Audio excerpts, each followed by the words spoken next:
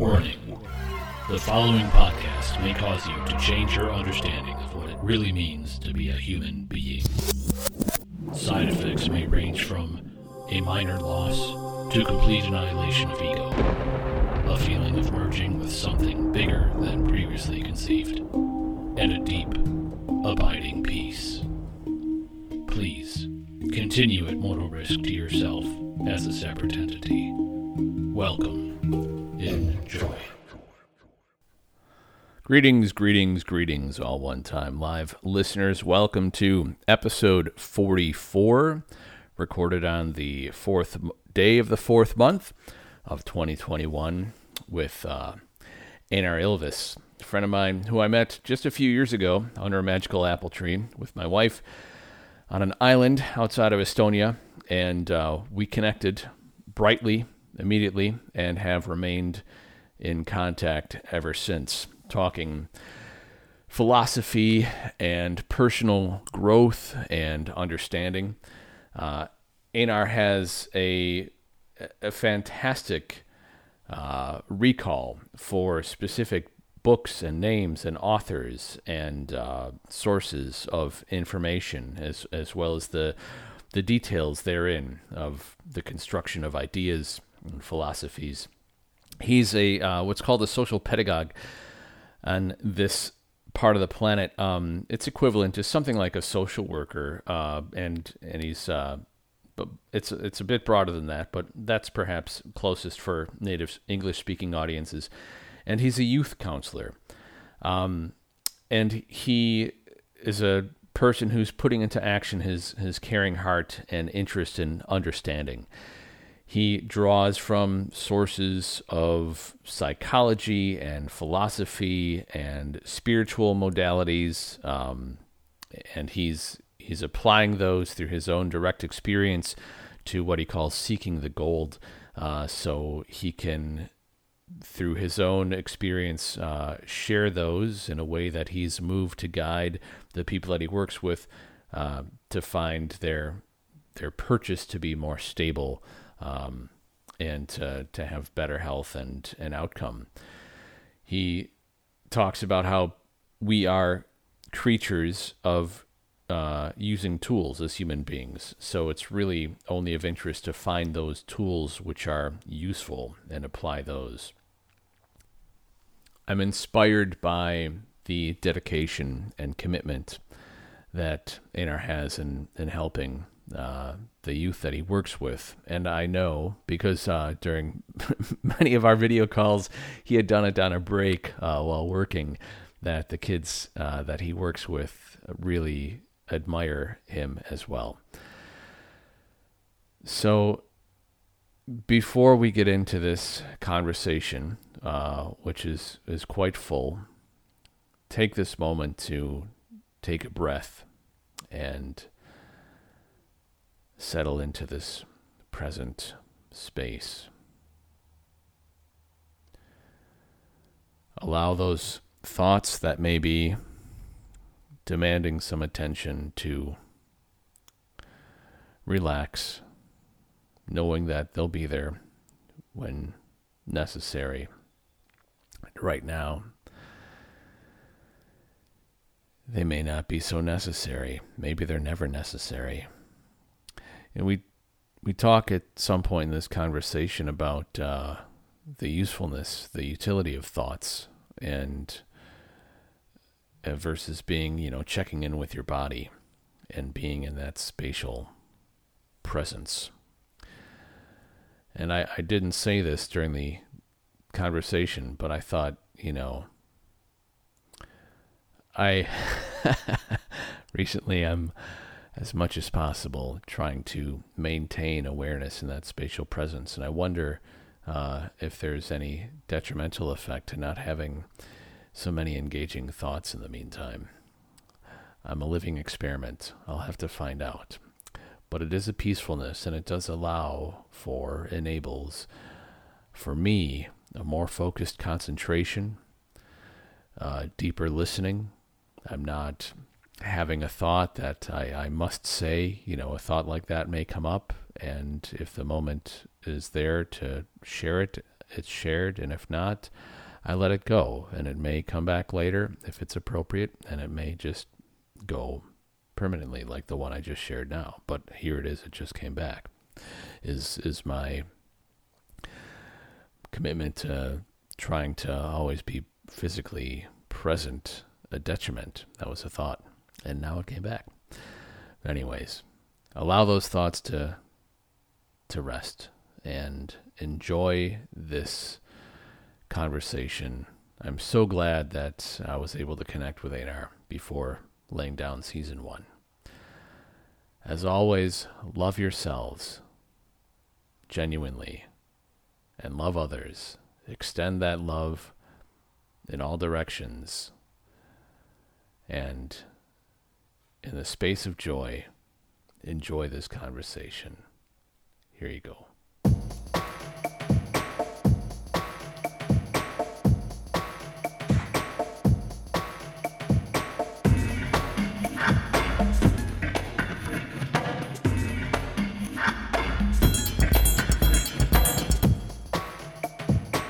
No sound. Oh, it's coming in, I think. Now it should work. Nope. You can hear me now? Now I can, yeah. Oh, awesome. Blossom. Good morning or good afternoon. Good afternoon to you too, Mr. Jenkins. Yeah, good quality. Mm-hmm. Are we right on time? We are actually, yeah. We're even maybe a minute early, I think. Super punctual. We are punctual. So, are you already recording or? Yeah, but we can, I can edit out stuff. It's actually whatever. fine. Yeah, let it record. Anyway, you can edit it afterwards. Like I think it's better if it's already recording even. I always start it that way. Nice. You got your water. Good. I do. Yeah, it's important to stay hydrated. Mm-hmm. Are you? What floor are you on? I'm on the first floor. Okay. I'm actually at Isadora's place. My girlfriend. Do you want to see her? Maybe she's sure. Right. Yeah. Right next to me here. Say hello. Hello. Hello. Nice to meet you virtually. He's Ken. He's the dude I talked to you about living in Stockholm. Mm-hmm. Again, we are at one point when this all blows over, then we are going to come visit you. Cool. Yeah. For sure. Absolutely. Yeah, I think we've had a long-standing plan for that. Life has intervened. Yeah. Absolutely. Look forward to it. That'll be great. Awesome. How's the weather in Stockholm today? Well, it's sunny, but on the colder side, it's like 4 or something, and it's supposed to maybe snow tomorrow, which is cool. I like that. It's great. Yeah, awesome. Yeah, it's pretty beautiful here today as well. So got the following sequence. Got the following up. But I don't know. Maybe we should just like start with conversation today. Did you think like what we should talk about specifically? Did you plan anything, or are we just going to go and see where it goes? No, I mean I've got a pretty rigid, structured plan, which is to be without agenda, and trust the flow. Awesome. As I said in our last conversation, every time we talk, it's like a bouquet of beautiful, insights and sharing. And so, I trust it'll go that way. And I think, I may have a few things I want to ask you about, but I have a feeling we'll go there anyway. So I'm just going to leave it open. And that's typically how it goes. A lot of times I'll have a list when I do an interview, and I'll let it flow. And then during the course of the interview, like they'll come up almost as if there's, that message is being transmitted to you somehow, or to the person I'm talking to, and it influences where they go. Yeah. One time I had a chance to meet a traveling guru, and he was being hosted by a professor from the University of Wisconsin-Milwaukee who taught some higher level mathematics in the engineering, math, and science area of the school. And my roommate had her as a teacher, and we had met her before. I had been interested in Hindu mysticism, and she was of Brahmin caste, and we had some philosophical discussions before. And so we were extended an invitation to meet this man when he came for dinner, and it was really an honor. And so I had prepared, like, we were able to meet like on one-on-one with this guy and could ask him, some questions. So I had a notebook and I listed a bunch of questions, big, important questions that I wanted answered. And when we got there, it was very formal. Like, he was really treated with reverence and respect and almost some pomp and circumstance in a way. And then I was told, or we were told, that we could ask him one question. And I was like, oh man, what one question? When I looked through my notebook, just one page, maybe I had 15, 20 questions, but like, which one am I going to ask him? I forget what the questions were. And I forget what the question was that I asked. But what happened was I asked him this one question and he answered it. And then there was a slight pause. And then he went on and answered like all of the other questions that I had, which was amazing. So, that kind of thing can somehow happen. Yeah, I believe so too. Like, the things needed to be talked about are probably being talked about here. But let's start with, this is a classic. This is a little tool. How did you start your day today? Well, I started my day with anxiety. Like, this is actually one of the ways I have started my days for quite some time now. Like, well, it's getting better, but like, I used to be, like, when I was younger, I used to be completely free of anxiety. And a few of my friends had it, like when I was in my early 20s, like a few of my friends already had it. And for me, it was just such an like foreign term. Like, what does it mean, anxiety? But now, like in the recent years, I've become more and more, I know it better. And now I know what anxiety is, I think, because I feel it quite often.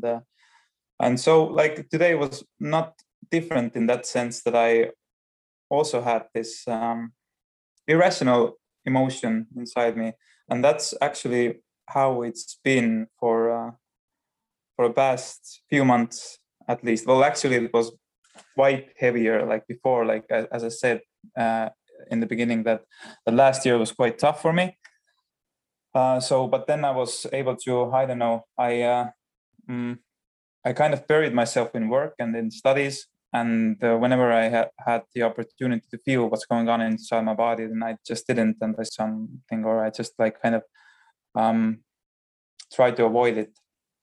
I found any means necessary to avoid it. But now I don't want to avoid it anymore, because like there are some really great things happening in my life, and now these things matter. So I think I've opened myself kind of up to the experience, because one of the philosophical standpoint that I approach these emotions in me or in others is that they the first step towards working through them is the acceptance. And that's kind of what I'm trying to do every once. Well, at least when I get these strong emotions, like I usually have these at night, and I've also talked to my therapist about it. Like you wake up at night or before you go to bed? Before I go to bed. Yeah, it's and my therapist told me that it's because that during these late hours I'm not so much in control, so it's easier for these things to come up. During nights though, like I found that it's it's actually the same thing as I did yesterday. Like I didn't get to sleep. Like I didn't fall asleep. I had this anxiety, or like something's going on inside me.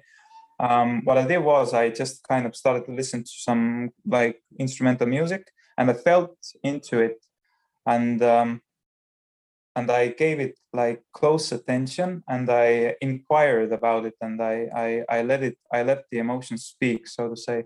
And like when you, well, I've experienced it again and again, like when you really feel into it, it gets lighter, and it as if gets like integrated into you again, or like it gets better when you feel into it. But sometimes like it's almost as if I don't have the will to deal with it, and then I still, like, I try to avoid it, or I will try to point the finger and project it to somebody else. And so like that was basically the way that I started my morning today, with some anxiety. If I had been on my own, like if I had been at home, what I would have done is I would have done the usual routine that actually helps. And I believe that if you are struggling with any kind of anxiety or anything, then the strong healthy routine is something that definitely helps. And usually when I'm at home and I encounter those sorts of feelings, what I do is that as soon as I wake up, I start to feel into those things. I These emotions usually tell me the thought process that's actually going on my mind. Like when I get conscious of these emotions, then I usually also notice the thought process that come with it. Usually they were a negative thought process, and then one of those things I try to do is I try to argue with these thought process, kind of like, because they don't abide the logic. Like every time you actually closely notice the thought process, the processes that come with these unconscious negative emotions, then you quite quickly you discover how actually these thoughts that come with it, or the thoughts that actually might produce the feeling, that they don't follow logic, and they are very easily they can be argued against actually easily. But it's when I have the time and space to do that. When you successfully keep going, sorry. And then usually I go for a run, for a jog. That really helps. It's definitely something that like physical activity is definitely something that that really like helps. And I've also done some research into it. And there is this new great book written. I don't remember the name at the moment. I'm gonna send it to you afterwards.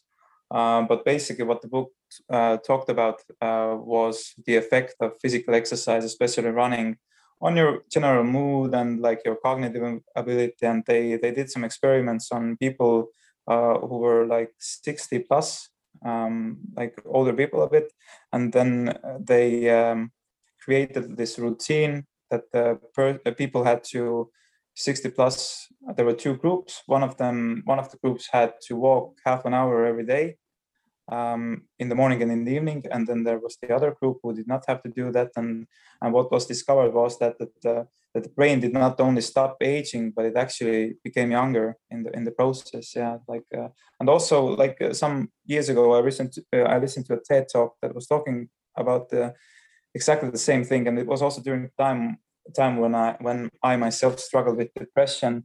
And the TED talked about how basically there was one woman there who was a psychologist and a neurologist, and she said that running is the main thing to tackle depression. And that's actually how I dealt with my depression. That first of all, I changed my environment, because I don't believe that you can fully heal in the same environment where the injuries in which you were injured.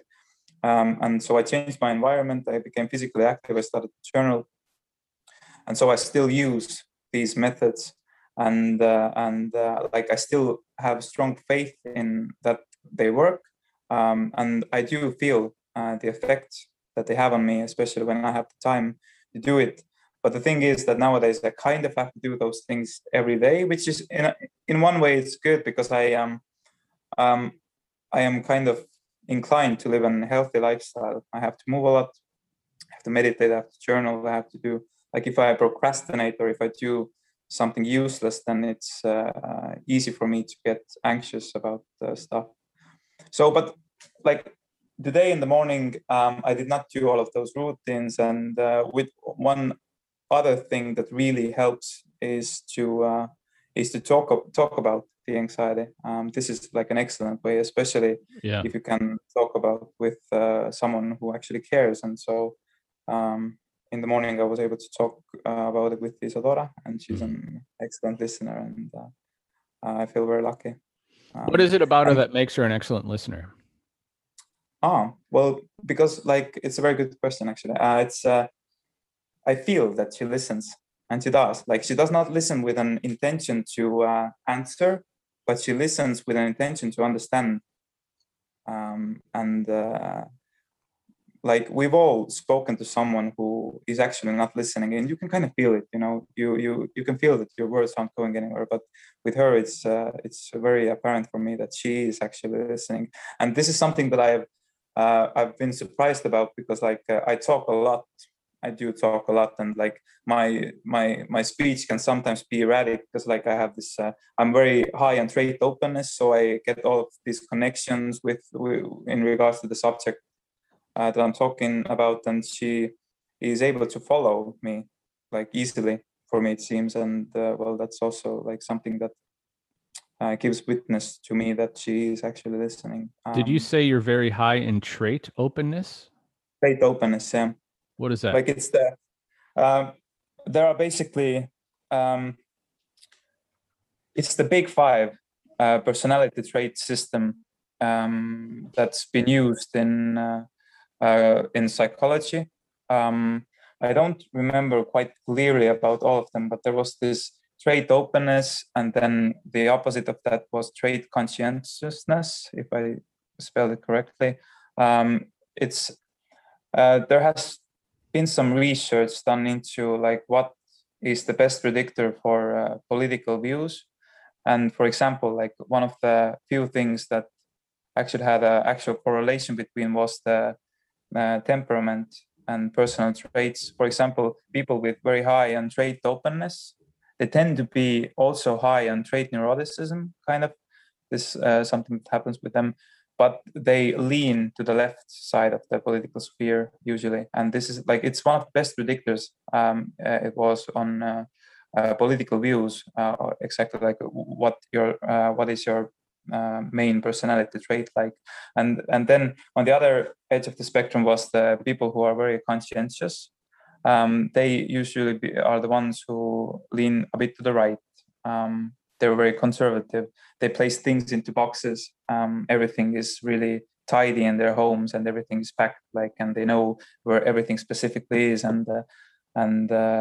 Yeah, but like there has to be this constant dialogue between those two. It's not that one of them is correct and the other one is wrong, but you know, sometimes these conservative systems, they tend to become corrupt, and usually the social systems, they become old at one point, and then, well, every big system has the tendency to become corrupt, and that's where the people with this from the left side kind of step in, and they are the ones who revolutionize things, and they bring in some good ideas, and these two sides are always kind of opposing one another, and that's the whole political dance. And but the main thing is that this has to be going on constantly, so that the order does not get too corrupt, and that there is order in general. Like, for example, if it would lean too much to the left, then like we would give away our traditions, but we need this structure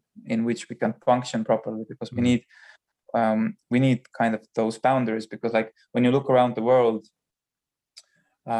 you are always being kind of directed by your motivations and your values and everything, and these are very, very necessary for you, like, because if you would not have any motivations or values, then you would get lost, because the world is so immensely complex. Like, there are so many things to notice, so that the fact that you have like values, and you can direct yourself in some boundaries, that's what gives the structure in which to develop, and it also brings with it safety to develop.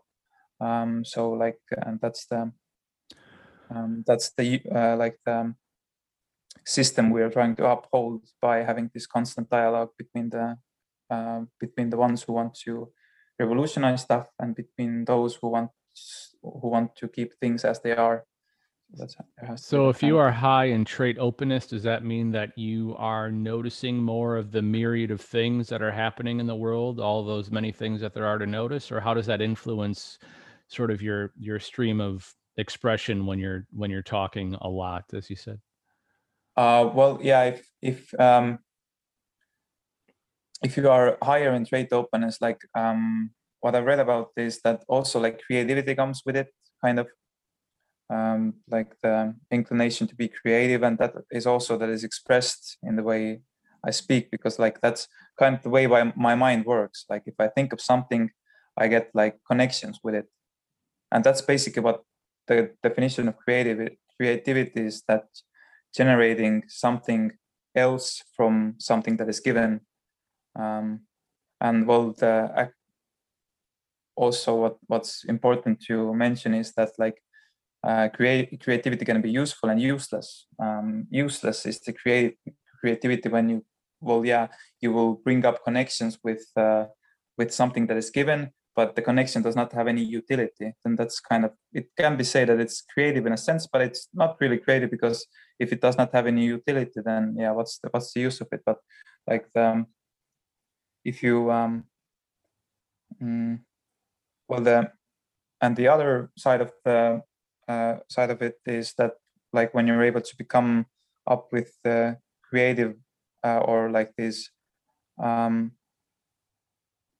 when you talk about something and you bring in some other subjects that kind of connect with it and also support giving your point across, then that's creativity that has some utility. Mm-hmm. Yep. So when she listens to you and you have someone that is a good listener, I imagine, I mean, for me, it's almost like with this podcast, especially with the earlier episodes that I did solo, I would listen to those again and again, not over and over and over, but I'd listen to each one once or twice. And it was like to hear my own thoughts reflected back at me helped me to understand them better. And having someone that's a good listener and you are able to articulate in a meaningful way, with all the different creative supporting mechanisms, is it helpful for you to understand the anxiety that you're expressing? Yeah. Of course. It's immensely powerful, honestly, like to have somebody who is a very, very good listener, and I'm thankful to her for that every day, because like we organize our thoughts when we speak, first of all, like and we need to speak to something, that's why it helps us to organize our thoughts much better when the person on the receiving end of our words is actually listening. Well, I think also it's something in relation to those mirror neurons that we have, that we actually can sense if the person is listening or not. Like this, like we're equipped to sensing others, actually the knowledge that we organize our thoughts by speaking, like we decide what to forget, we decide what is important, things set themselves in order, kind of this. Gave me a completely different viewpoint. Like before, I think I'm a pretty good listener, and the people quite often they come and they talk to me. Like it has even happened with completely random strangers on the street, and also like my mom, she always wants to talk to me. And at one point, I was like, it kind of like it felt tiring, or I did not fully understand like why, like does she speak to me that much, or like it was funny because it in a sense it sometimes annoyed me, but then like at one point when I understood that she's actually organizing her mind, and I was like, all right, cool, that's fine, yeah, she can speak and I will listen. So yeah, like we outsource our sanity.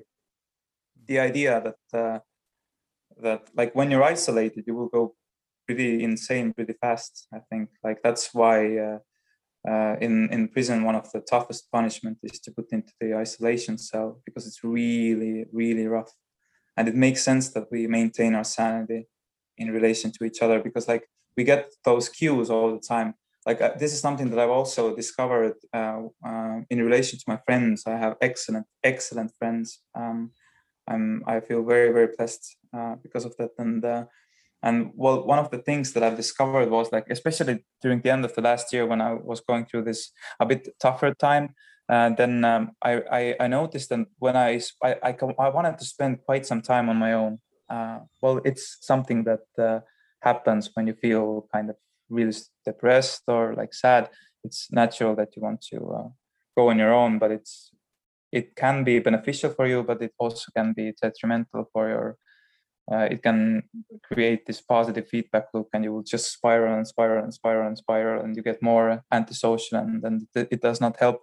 But what I discovered was that I when I was on my own, I got those all sorts of like different weird anxious thoughts and perceptions about myself. And every time I went to my friends, like I felt how just interacting with them, kind of in doing that, I regained my mental balance. Like I was able to sort my thoughts out. I was able to perceive myself better, because we get a sense of who we are by those social cues we get from other people. Like when you say something, oh, doggy, is there a doggy next to you? Yeah, Oh, yeah. That's awesome. Mando. He was making a little noise, so I signaled him to come over here, and he's happy. Cool. That's awesome. So yeah, like we get those social cues from people all around us. Like when you say something that is stupid, like then the people will frown. And when you say something bad about yourself, then a person who's with you and loves you is like, yeah, well, maybe you should not think that. Then this is how you kind of understand yourself better. Yeah. Sometimes it can be difficult for us to understand ourselves when we are isolated. Well, what helps then when, like, whenever you find yourself isolated, as now, for example, like many people maybe can't physically meet other people, and if you don't have no one to talk to, even on your phone, well, which is also something that can happen. Like there was this new research done in the States. I don't remember the exact numbers, but it was basically something that like a very big portion, maybe it was 70% or 70% of adolescents, they don't have, they said in that research, or they were questioned, and they said that 70% of them, they don't have a good friend. They don't have one, they even don't have one person who they would call their friend. And that's something that is very like dangerous, because we all need at least one person to talk to. But if you don't have a person to talk to, then one of the things you can do is write a lot. Like it's a sophisticated way of thinking, and I think it's even better to write than to just speak into the air, because like you really articulate the thoughts and the things you've been through. Like for example, now on my path of getting back to my own self, like one of those things I do is I write. And actually I do one of those, there is this package. Well, it's self-authoring program. It's created by Jordan Peterson, and it's excellent. I would recommend it to anyone listening. Basically what you have to do in that is that you have to divide your previous life into epochs, and you have to write about each of those epochs. Then you will divide those epochs divide your life into epochs, and then in each of those epochs you write about 5 or 6 meaningful things that happened to you during that time, like meaningful, strong experiences. You write about positive things, you write about negative things, and it's very, very beneficial. And like after you've done that, after you've written your autobiography, then what you do is you you write about your strengths and weaknesses. You write about your 5 of your strengths and 5 of your weaknesses, and then you write a plan. What would you like your life to look like in 5 years? And they tested it, the program on university students, and the dropout rate in like the dropout rate plummeted when the students used it, because it's well, we are like organisms who have values, and we are mobile creatures, and we move constantly, but we don't get anywhere if we don't aim, and if we don't know who we are exactly. And that's what the writing thing really helps. Are you writing every day? Or journaling? I try to journal every day. It depends on a day. Actually, like if I'm on, like, well, most of my days are fine.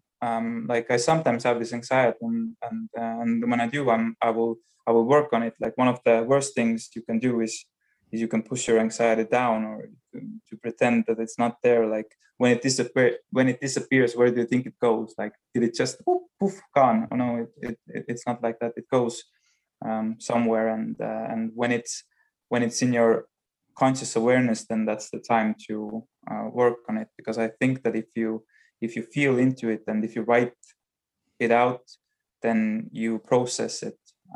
That's really key, is when you are struck with that anxiety, with that difficult feeling that you may have a tendency to want to ignore or put your attention elsewhere, distract yourself. That is the time that you should actually sit with that difficult emotion and focus on it. Yeah. I have a bit of a dog situation here. His favorite toy is a very, very loud, squeaky ball, and he has now smelled it because it was behind me. I was hiding it, and he has some determination to get it. But I think I've thwarted him for the moment. And so it's that, I think that's really key what you just said. You know, when you have, like, you know, do you journal, or do you go through that process? And certainly you do when you are feeling those difficult feelings. And that is the time to do it, to journal or to sit with it, not to distract yourself from it. When you do those exercises, and you, like you talked in the beginning about the self-inquiry, or the sort of the challenging of the thoughts that might come up, an interrogation of those ideas, you know, how sound are they? And they don't stand up well to that kind of questioning. When you've done that, how long does it take until those same thoughts start to go away or stop? Or it really depends, you know. It depends on the base fear that's underlying those negative thoughts. When you get to the base fear, like sometimes you notice that it's so really absurd to be scared of that. And then it's very easy. Like then almost instantly the thought disappears. Like the process is kind of that you write about, you write out what you are feeling in the moment. Then you ask yourself, why am I like feeling this emotion? Then your mind probably gives you an answer, because that might happen. And then you should ask yourself, like what would be the worst thing about when that would happen? And like when I've done the self-inquiry in those kinds of questions, you can basically ask any questions you want to, but it's almost as if you are communicating with like this sub-personality, or this well, this is also like the Freudian point of view to human psyche, that we are so to say full of these different spirits, kind of. Like this is something that Freud and Jung, they both talked about, and they talked how you gain balance if you are the main guy in your own psyche. But the way to do it, the way to get there is to integrate those parts, which means that you should not suppress them, but you should step into a dialogue with them. and find out more about them. And the best thing to do it is to write those things out. And you can even ask the emotion, like, what do you want? What is your purpose? What are you here to teach me? What are you here to teach me? Yeah. And yeah, well, and this is like a psychological approach to it, to do some inquiry about those thoughts. There are other options as well. One of the teachers that I really liked, he taught about like this pure self-compassion, which is actually, I think it's useful. I've also, yeah, I'm going to talk a bit about the self-compassion exercise that I've done, and that really helps. But like the self-compassion exercise has to come with a decision. You kind of have to draw this sand in the line, and you have to step over it, and you have to decide for yourself that I will not punish myself anymore of those things that I feel, and that I am compassionate and loving towards myself. And after that decision, then the self-compassion really works really well. Like I found out that it works better when you've done that decision, when you've even maybe written it down like a pledge, that I pledge to care for myself, be compassionate towards myself. Because like at the end of the day, all of those things you feel, they have their like reason.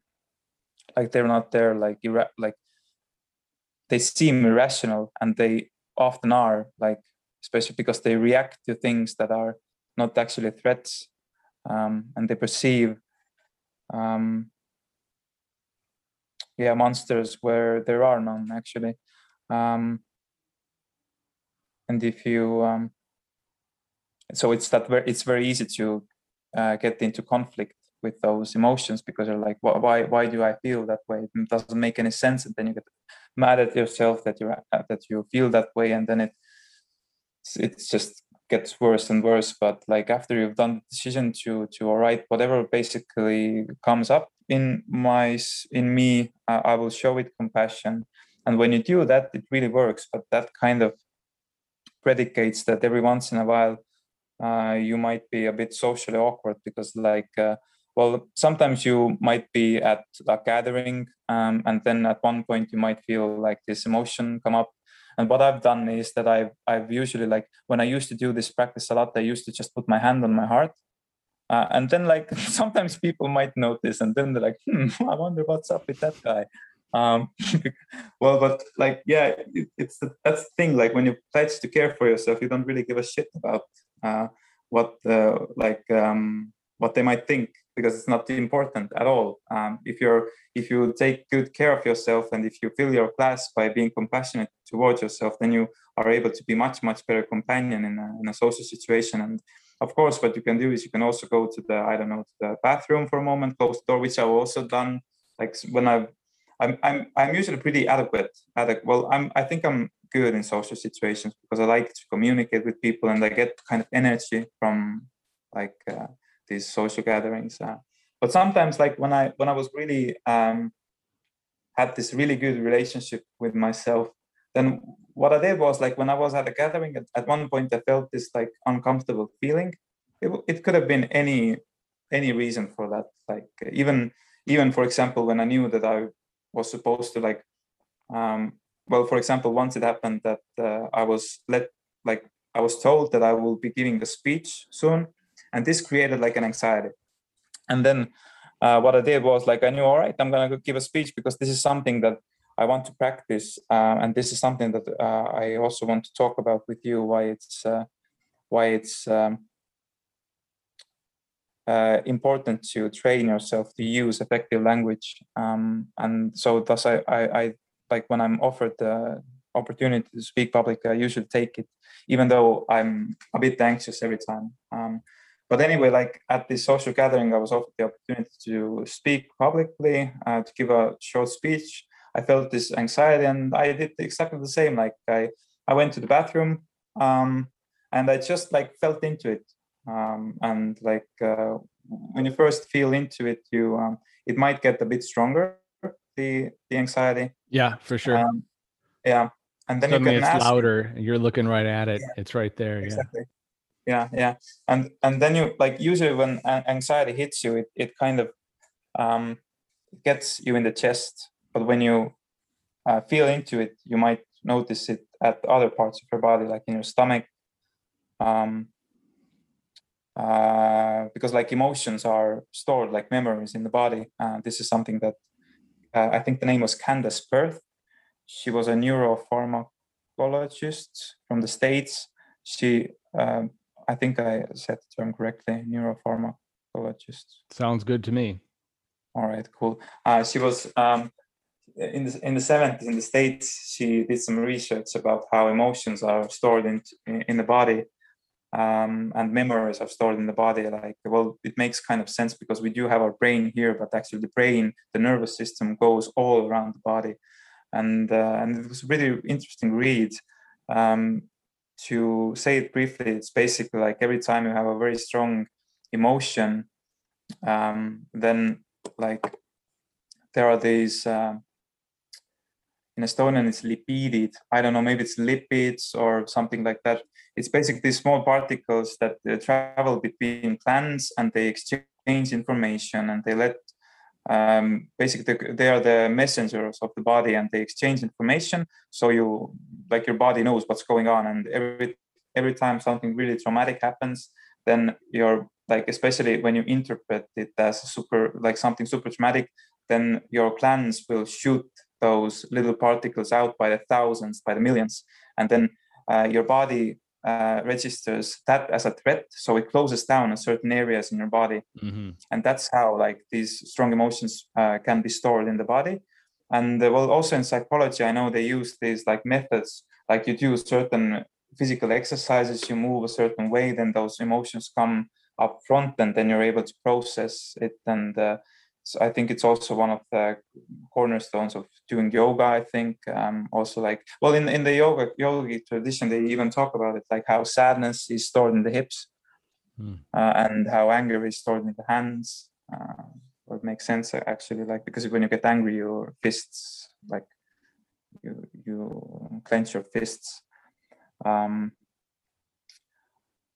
But where was I going with it? You see, that's exactly what I told you about before. That when I start to talk about something, then I go somewhere and I'm not exactly. I don't know. I was on the ride with you all the way, and now I have to go back on the tracks to find out where we were going. But I basically emotions are stored in the body, and it's possible to process those emotions by just compassionately feeling into them. This is a process that might take some time. And this is something that I did last night. Like I had this anxiety and whatnot come up again. And what I did was I was listening to music and I was just feeling into it. And it's actually, I'm using a specific frequency when I do that. It's the 528 hertz music. Sure. You have an app for that, or you sought that out on Spotify? On Spotify. Okay. Spotify, actually. Yep. Yeah, on Spotify there are really great quality sounds. And that puts you in a theta wave? Not really. Well, yeah. Well, in that sense, you do, because like every time you meditate, you go into that brain length. I know the 528 and there's 424. Is there, or 432 or? This is like to use binaural music to set yourself into a certain brain length. That approach is a bit different. Like they use binaurals to access those brain lengths easier by this method. In one ear, they play one specific frequency, and into the other ear they play the other frequency, and then the difference between those frequencies gets you to the theta level, for example. Right. But also every time you meditate, you also kind of get to that level of you get to that state of mind anyway. And this really helps in that sense, I think, because to process emotional body, especially because you are not so, like, we live in our minds, we overuse our minds in that sense that I think, well, we are consciously living in our minds too big of a portion of the day. Like one of those things that Eckhart Tolle has really talked about is the necessity of every once in a while just coming into your body. And this is an excellent technique, like one of the best grounding methods I think there is. And every time you come into your body, you first of all, like where the attention goes, energy flows, like you usually like notice some tensions that you have, these relax a bit. Also, I think that it's way easier to, if you practice accessing your body, it's very easy to do that when you need to get down there to process some emotions. And when I did that yesterday, like at first I was super tense, and then I got into my body and I was listening to the music, and it's weird, like when you basically you can approach processing your emotions or thoughts or the pain you experience two ways. You can either do it in your mind and deal with the thoughts that cause it, or you can do it in your body, and one affects the other. If you fix your mind, if you fix your thoughts in regards to any emotional pain, then the pain should dissipate in time. At least you do not create any excess of it.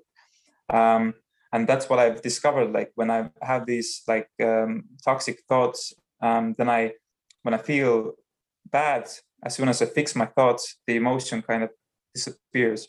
But the other way as well, like when I have those thoughts in my mind, and this is something that I like to use more, is when I get into my body and get on the emotional level with myself, and like get intimate with myself, and get like really compassionate, and like just like basically you're dealing with a child, almost as if like, oh, what's going on, like why are you in pain? And then like when you slowly start to go through those nooks and crannies in your body, like when those muscles release bit by bit, then you at one point those thoughts disappear as well. And that's something that I experienced last night, that I had this anxiety, I had some thoughts, which are basically like when I strip those thoughts down to the like archetypal representation of those thoughts, it's basically that like I'm being abandoned. Like that's the blunt thought, which is irrational, and it has all of those branches that comes with it, and then they repeat in your mind.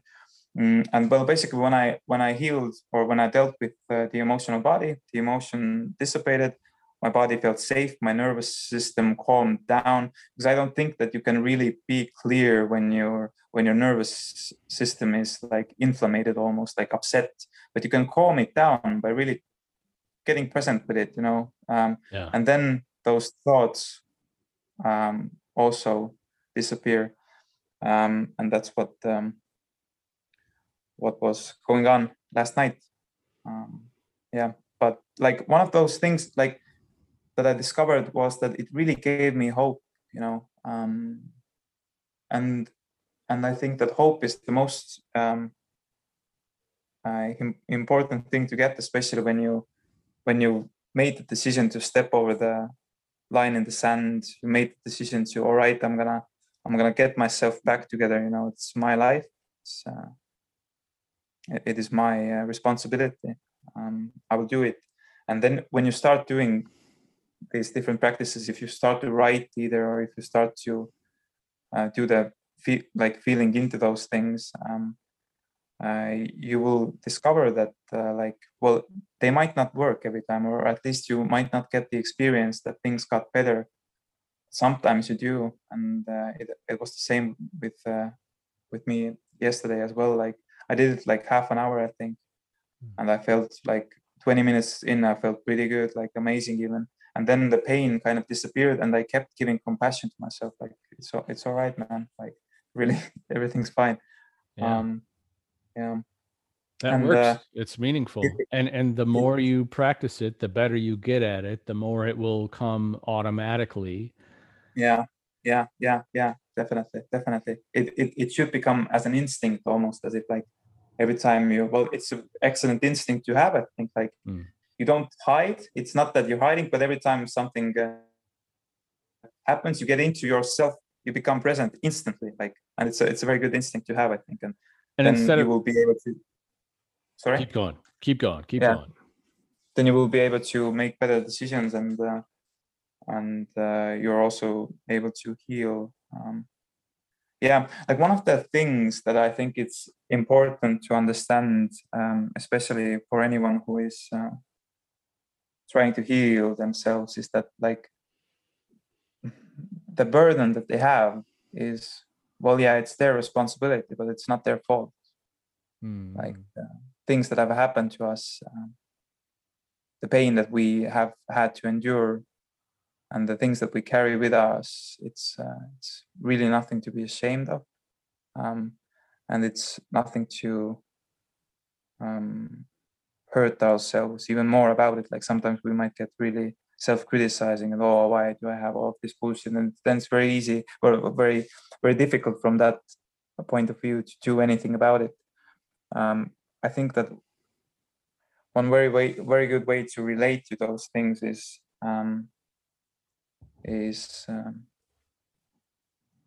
well, it depends on a person, but sometimes it might be like to approach those things like impersonally, like that they are not exactly your things that you are now transmuting and fixing. Well, because like when you've been hurt in life, you've usually been hurt by people who have been hurt themselves, Hurt people. Exactly. Yeah. And it started from somewhere, and the hurt just travels along, especially in the family dynamics. Like there is a lot of unconsciousness using in the family dynamics. And then like you might be burdened by it at one point, and then you can decide if you're going to process it or if you're going to pay it forward. But I would not recommend paying it forward. And that's one of the decisions that I have made in my life personally, because like in my family there are there's depression in the family. There has been all sorts of crazy things, like we can't choose the family in which we are born into. But one of the things that I have decided for myself, at least, was that the pain stops with me. Like when it gets here, all right, it gets here, but it does not. I will not pass it forward, or I will do everything I can to fix it in myself as much as I can. And I think that's already a pretty good purpose to have in life. If you don't have any bigger purpose, then just have the purpose to deal with your stuff that needs to be dealt with. There's suffering that's experienced in our genetic material that may be passed on. It can be hereditary. We can have a predisposition towards depression. But there's definitely also a critical voice, which is learned and then repeated and practiced. And we say it to ourselves. And then, like you said, we may pay it forward, and that just continues it. But if you take the decision to end the suffering when it hits you, it's about, sitting with it, facing it, allowing the experience of it when it becomes a bit stronger to become stronger. Feel where it's at, be aware that it may have a location in your body, sit with it, accept it, embrace it, talk about it, write about it, but know it, continue to face it and accept it, not deny it, not distract yourself from it, but use that self-compassion to have some regard for it, understand it. What are you here to teach me? Why are you here? What happened? And to keep giving yourself that compassion. It's okay. And over time, instead of making that cause or that shadow self, that sub personality, an enemy or a monster, just learn to understand it as a part of your being and love it, accept it. And when it shows up, be like, oh yeah, that's you. Okay, that's okay. Everything's all right. And don't take it personally when it does show up. Yeah, definitely. Like this is something that my therapist told me. Well, we did an exercise, and it was basically in relation to jealousy. We dug up in my childhood, and one of the reasons for why I'm being afraid of abandonment is because I kind of were when I was a child. So now that really comes up, and there is this like sub-personality, like this archetype of sub-personality that it has now really become active. It became active during my last relationship, which was really like a very toxic one, very, very tough. And I was not able to end it when I was supposed to. So then, like my psychologist described it that the process happened in a way that, we discovered it together, that I was not able to do the right decisions, so that the sub-personality had to become super active, because its purpose was to protect me. And then we did a really cool exercise where I had to imagine this sub-personality, this force of jealousy and fear in the room with us. I imagined it to be sitting behind me. Then I had to kind of sit where it was sitting, to sit inside it. And then the therapist had a conversation with that part of me, and I had to embody it. And it was actually very easy to do it. Like I embodied the part, I kind of recognized it, and I became it for a moment. And when I was the part, the sub-personality, then I also during that time had to imagine myself like Einar sitting in the chair, in the therapy chair. And the psychologist asked me about basically like my opinion about myself. Like she asked the sub-personality's opinion about Einar, and like I remember being super mad at myself. I said that I don't like him. I think he's weak. I think he does not make the right decisions, and he just keeps on hurting himself. At the same time, the sub-personality was very confident. I remember while doing it, I was looking straight into the therapist's eyes. It was like very, like I sensed the confidence that came with it, and during this conversation, it was funny, but like me and then the sub-personality, we were able to have a dialogue. Like it was able to clearly voice its goals and aims, and as it did that, I understood as Einar, like that it's not a bad thing in a sense. Like it's now overactive and unintegrated, because my attitude towards it has been hostile, because because it usually comes with this anxiety. So like we were really not on good terms with the part, and then by the end of the session, basically, like what happened was that I understood the part better, and the part understood me better as well, and we became like, well, not maybe friends just yet, but acquaintances, I would say. We respected each other by the end of it. And that was a very important part, because like it's the therapist's purpose is not to get rid of that part, like and like the ego that consists of all of those different sub-personalities.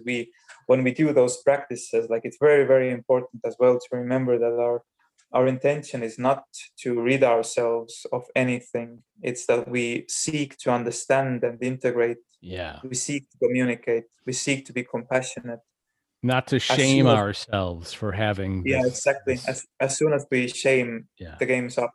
Yeah. And it's like we can't lie to ourselves. Like sometimes when I've even done the self-love practice, and I've had the intention in the back of my head that I want to get rid of the pain, it doesn't work.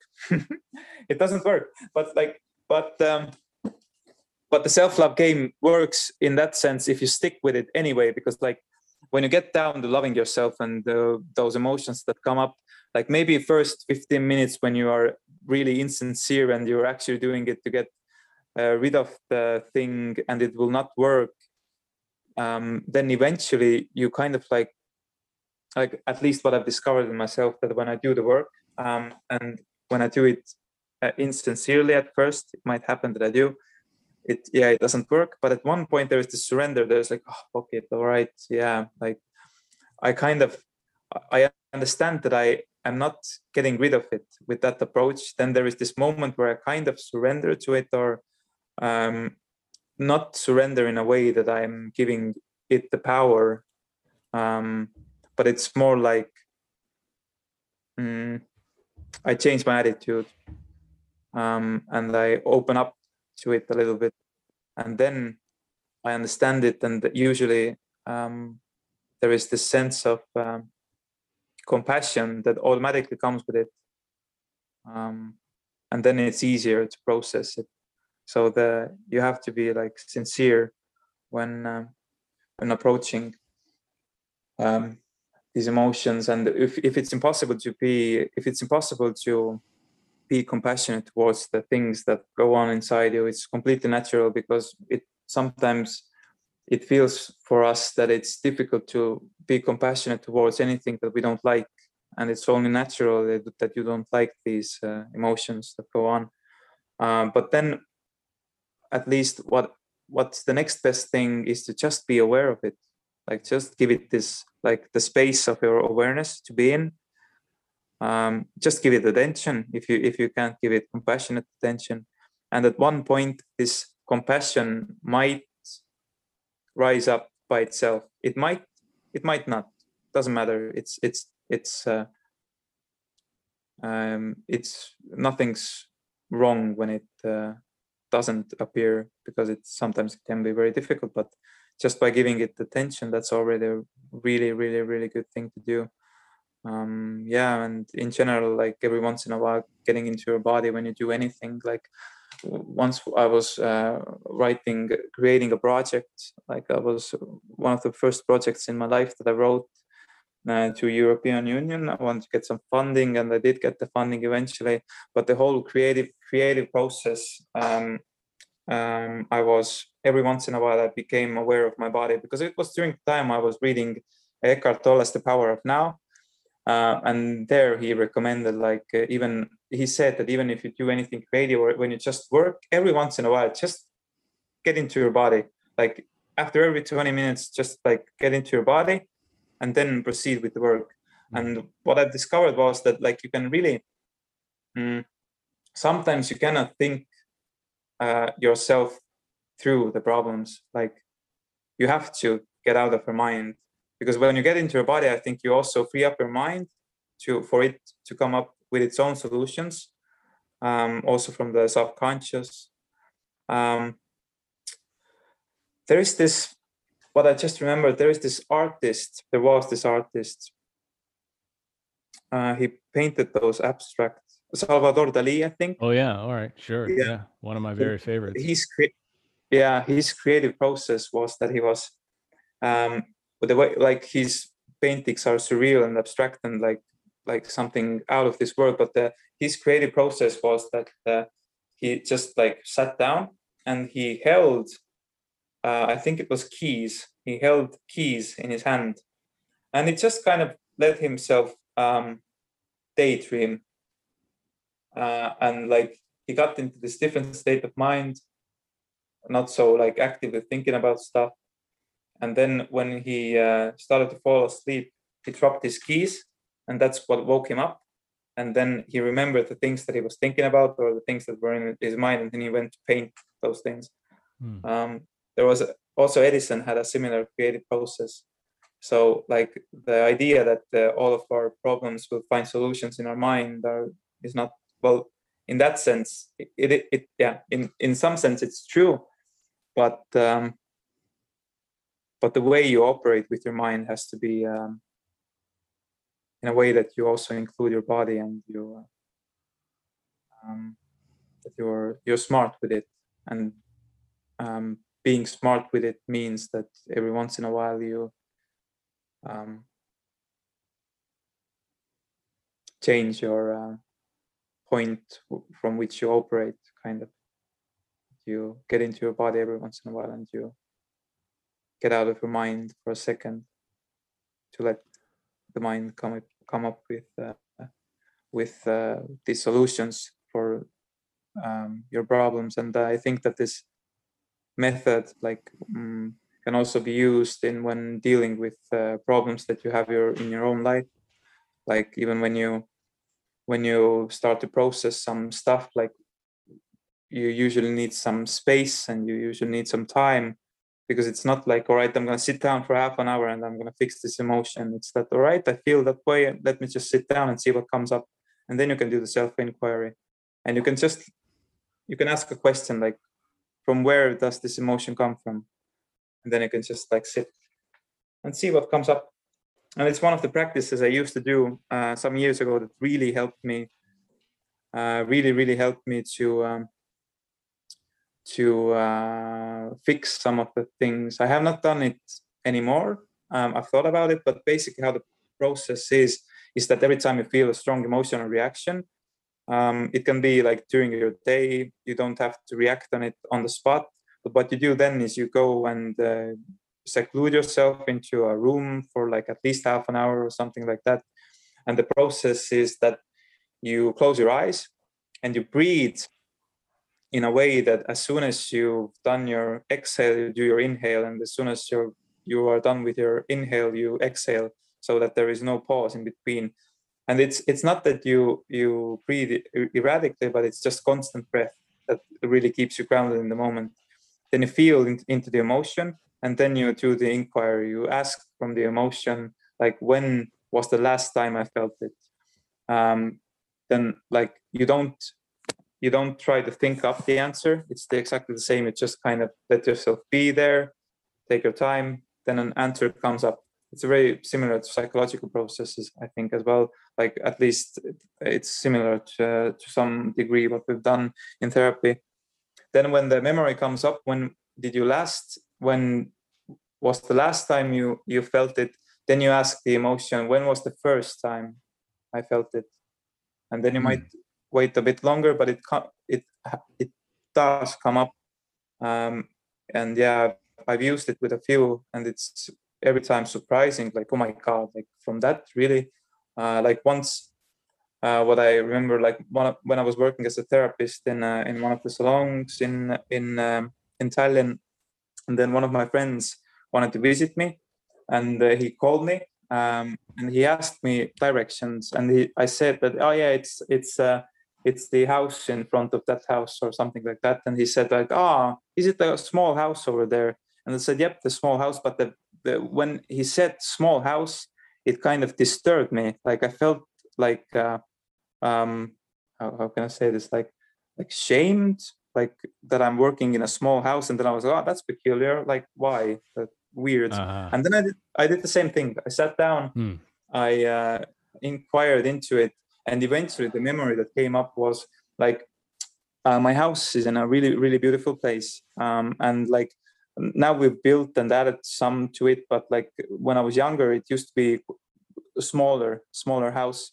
And from a local school, classes made like their class trips basically to my home just to see the lakes I have there and the freshwater springs.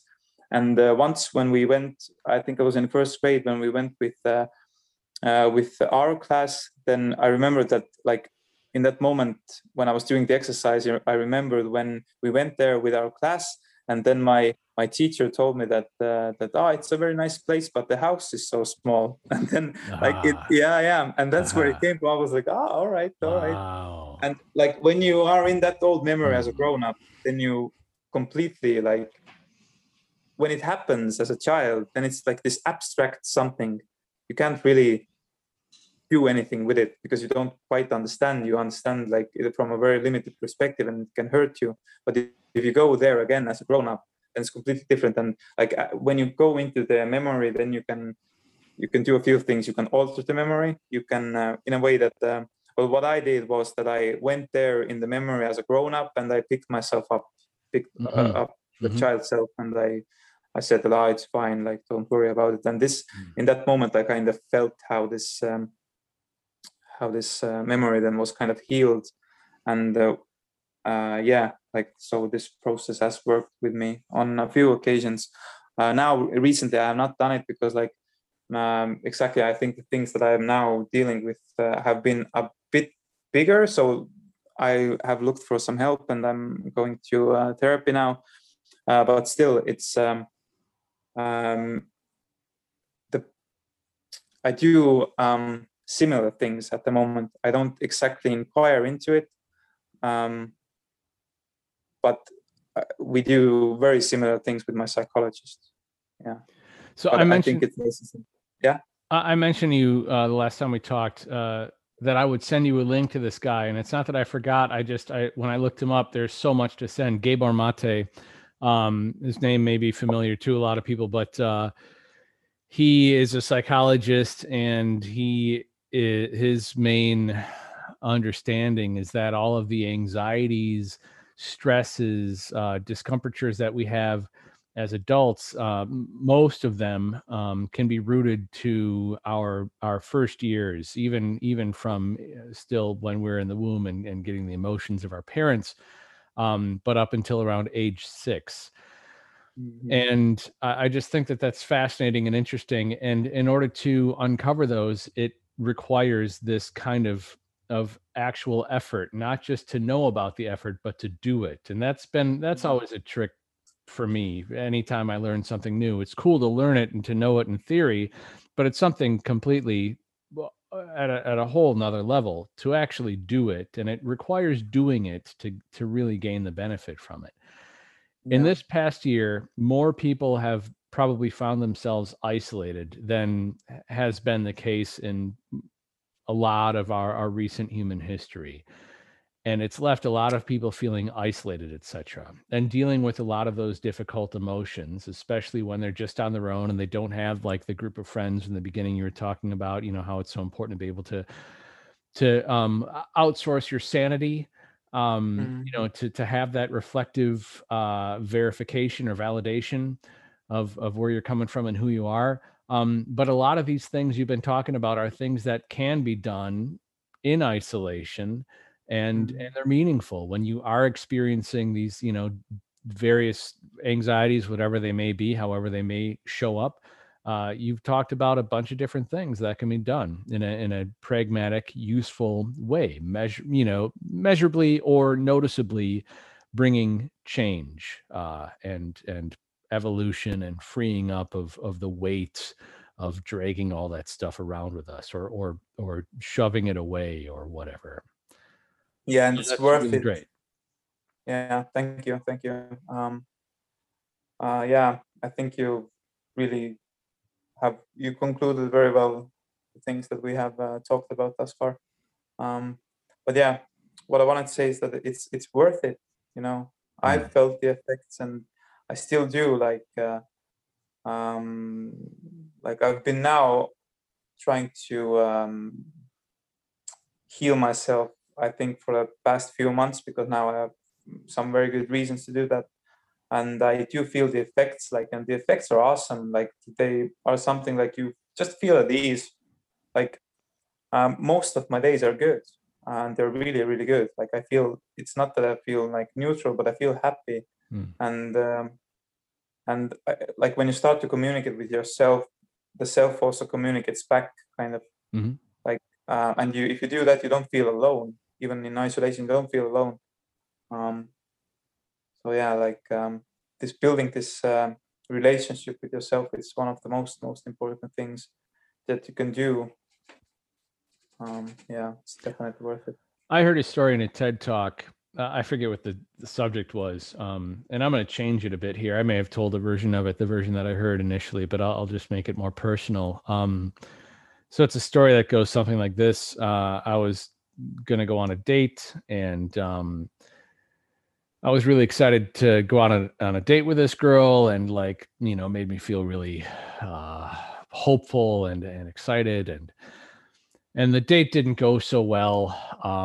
And afterwards I called a friend and kind of explained what happened, and the friend said, well, you've got braces, you've got stupid hair, your clothes are dumb, you've got nothing interesting to talk about, you've got a stupid voice, you have no personality that any girl would be interested in. Did they call his friend or his enemy? Give up. Well, the story was that now, imagine everyone's like, what kind of friend is this? But it's not that it was the friend, it was yourself. That's what you were telling yourself.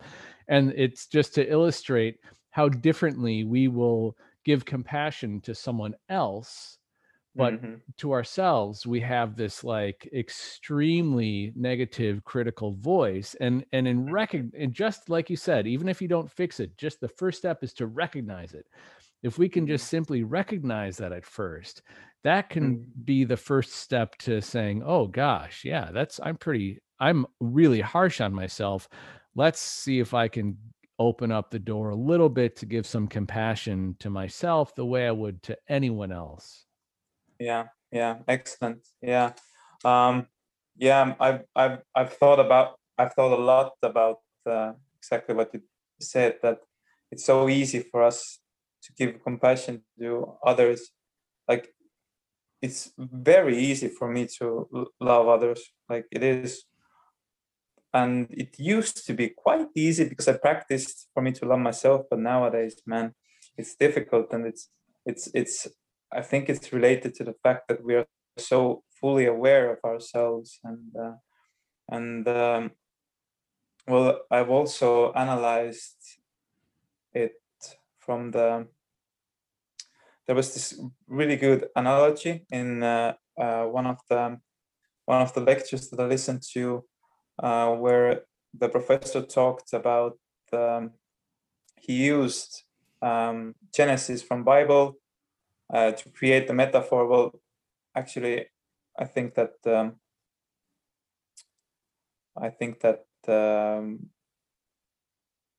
most of these stories that have been written down,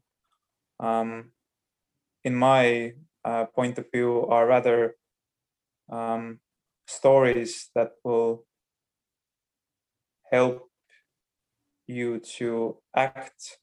That they are not stories that show the factual world, but they show how to act in that world. But anyway, he analyzed the Genesis, and or not Genesis, he analyzed when Adam and Eve were in the Garden of Eden, and then they ate from the tree of knowledge, and suddenly they were embarrassed of themselves because God came down into the garden, and he wanted to see Adam, I think, and Adam was hiding because he was ashamed because he had eaten from the tree of knowledge. So he became conscious, and that was the burden of being conscious of yourself, and immediately some shame might come with it, and that's what happened to Adam, and he covered himself up, and then God saw that and kicked him out from the garden eventually, and he said something like that to Adam, that now you have you always have the future to worry about. You can never be really calm. But what that story encapsulates for me is that oh shit.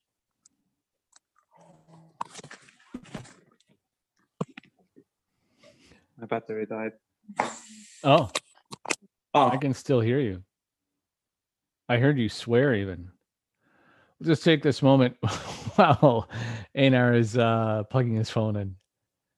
Just a reminder, if you have any questions or personal stories to share or comments or anything at all, you can send an email to allonetimelivegmail.com. allonetimelivegmail.com.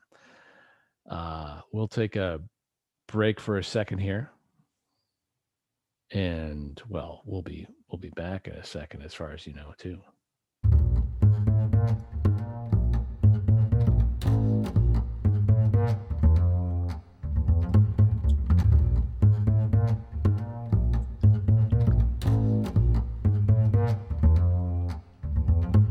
Hello?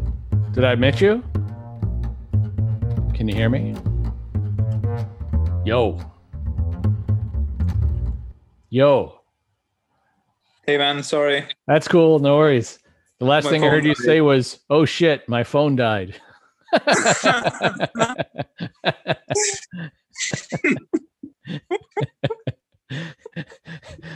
It was good. We were in the Garden of Eden, and we were talking about how when Adam ate from the tree of knowledge of good and evil, that he was ashamed. He was ashamed because, I think it's one metaphor that you can derive from it is that,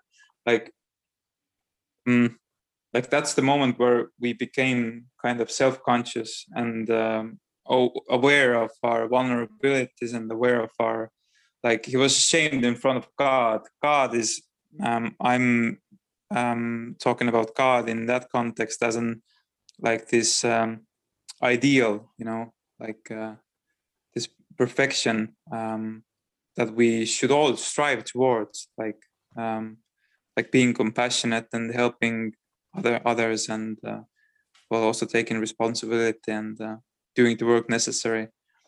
But yeah, I think that in that moment, they both became self-conscious and aware of their lack, and aware that of their limitations, and also how they are nothing compared to the ideal, compared to God in that sense. It made me think about knowledge. Like, I haven't thought a lot about that. I was raised Christian and familiar with the stories, but I was also young, and it was when I was older, I think it was reading some Toltec book, like from the Mexican native traditions. Maybe it was the Four Agreements, that it really was clarified that it was eating from the knowledge of the tree of good and evil. And as you're talking now, it's like, what is it about knowledge, or certainly about the knowledge of comparative values, that makes something good or evil relative to each other? And in the light of God, I am not worthy, I am evil, I am ashamed. I don't know. I don't have any answer. I don't have any particular point I'm making, except that it was an interesting thing to start to think about, how the innocent mind that is not comparing those things hasn't, say, eaten from the tree of knowledge of good and evil. And you're in the grace of God. Then you're cruising along. Things are in flow. You're not doing anything wrong. There's, you're useless. You're also useless at the same time, because you don't. Well, it's basically the state of. I'm not sure about that, but I want to follow you there. Go ahead. I don't. Neither do I disagree. I'm just not sure. But go ahead.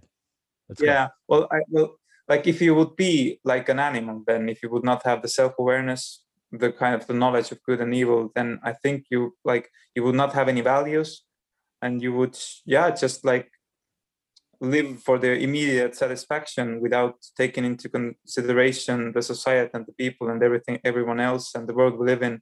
And and there, well, eventually, like one could argue that most values are arbitrary, but well, I could easily bring you one example of a very concrete experience that is not arbitrary and all people are familiar with, and that's pain. Like, pain argues for itself. It's the fundamental reality. And by setting our goals and values appropriately, we are able to minimize the pain that we have to endure in our lives. And that's, in that sense, a very good compass. Or like also in like when we had our chat once, we were talking about the creation myth of Mesopotamians, and how like throughout these creation myths, like also the Egyptian creation myth and the Mesopotamian creation myth, and also the Christian stories that are in some sense derived from the Egyptian creation myth, like how they all teach modes of action and behavior, like because like when these stories were written down, like there were no scientists then. People perceived the world not as a place for objects like we do now, as scientific mind has evolved, but it was like a forum for action. There were some actions that brought prosperity, peace, that were fruitful to the society and for yourself, and there were some actions that did the opposite, and people noticed that, and it was given forth with fairy tales. Like some of the oldest fairy tales are around 7,000 or 8,000 years old, I think. I think it was around that time, maybe even 10,000 years old. And also the Mesopotamian creation myth is very, very old as well. Like it's also around 10,000 years old. And maybe we can talk about the Mesopotamian creation myth for a little bit, and how they perceive the world, and what we can derive, what value we can derive from the myth. Basically, how Mesopotamians viewed the world was as a dome. Like they viewed the world as a disc that is covered with a dome and that has water under it, clean water at first, and then salt water, and also has water above it.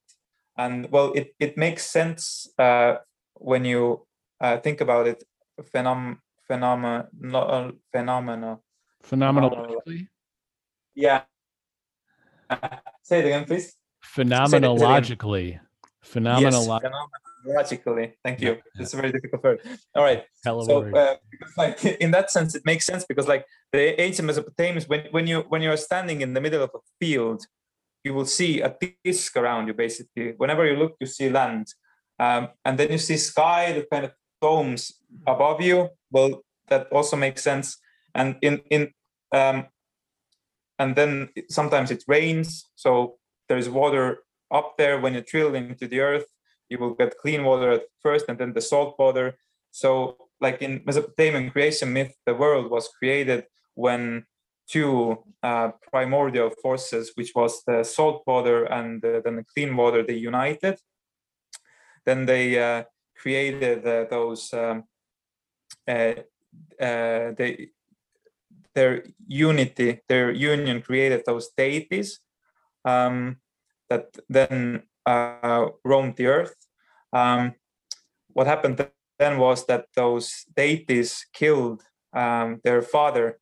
Father is, in that sense, like the order. Well, like the balance of chaos and order, yin and yang, it's predicated upon in many different stories and many different cultures, and also with the Mesopotamian story, like the world was created with the union of order and chaos.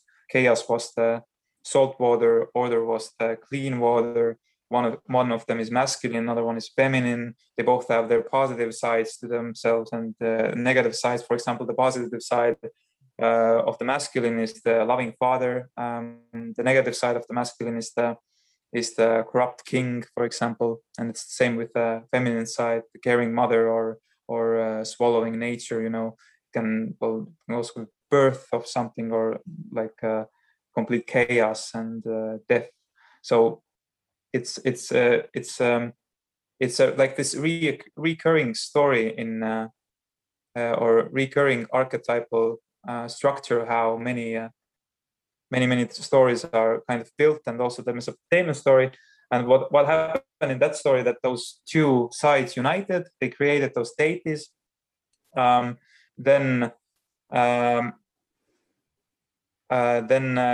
deities killed the father, which was basically, in that sense, they killed the culture that they lived in. Well, then if you kill a culture, if you tear down the culture that is built, then chaos will come back, and that's exactly what happened. The mother was very mad in that story towards her children, because they've been like just being super impulsive and stupid and doing all of these crazy things anyway. And then eventually they killed the father, his husband. So she became super, super mad. And then she created these 11 monsters.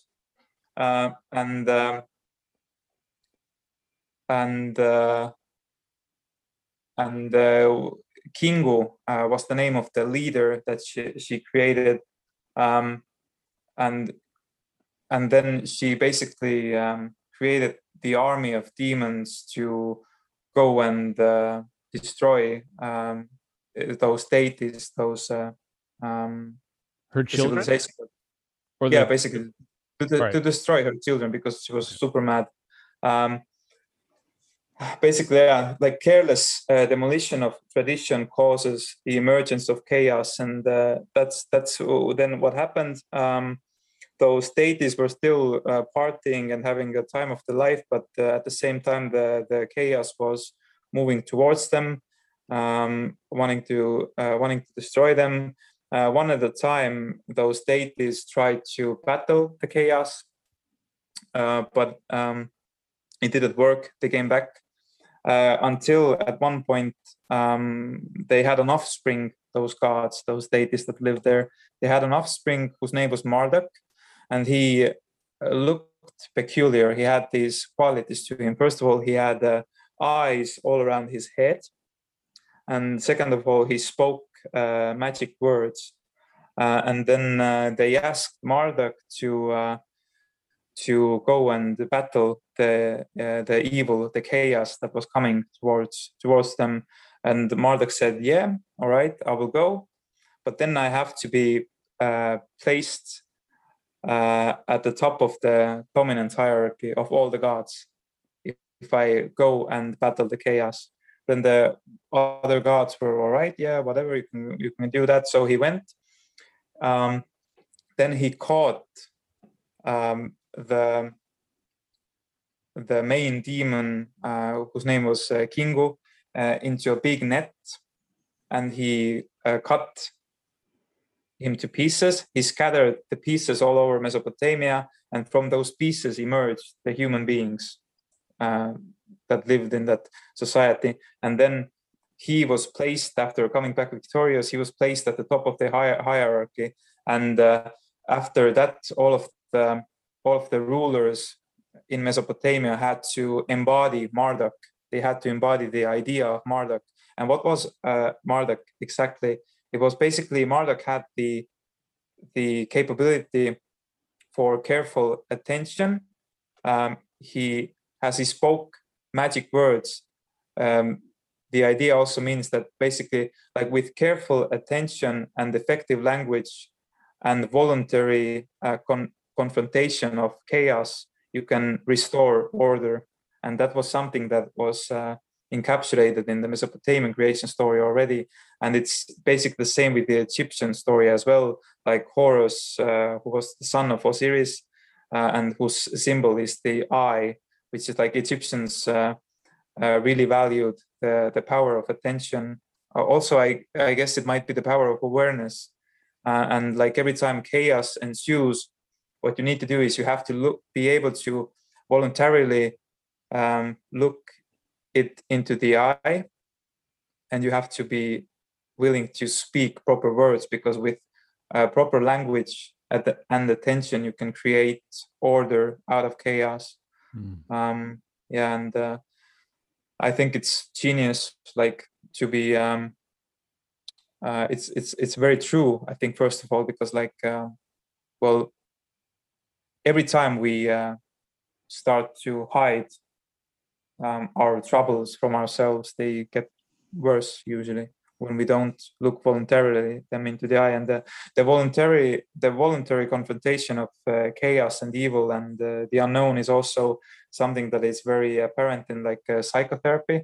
Like one of the main things is, like, for example, if anyone has any phobias, then what the psychologist tries to do is he or she will try the patient to tackle his or her fears voluntarily, bit by bit. For example, if someone is afraid of elevators or closed spaces, then at first the therapist shows the patient a picture of an elevator, for example.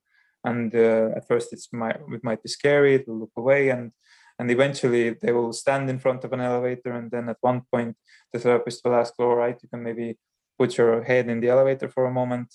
And like, it's step by step, and it's the voluntary confrontation of chaos in that sense, because like for the patient, the elevator means death. It's the archetypal representation for him or her when he has the phobia of elevators. He's tackling and looking into the eyes of chaos and death itself.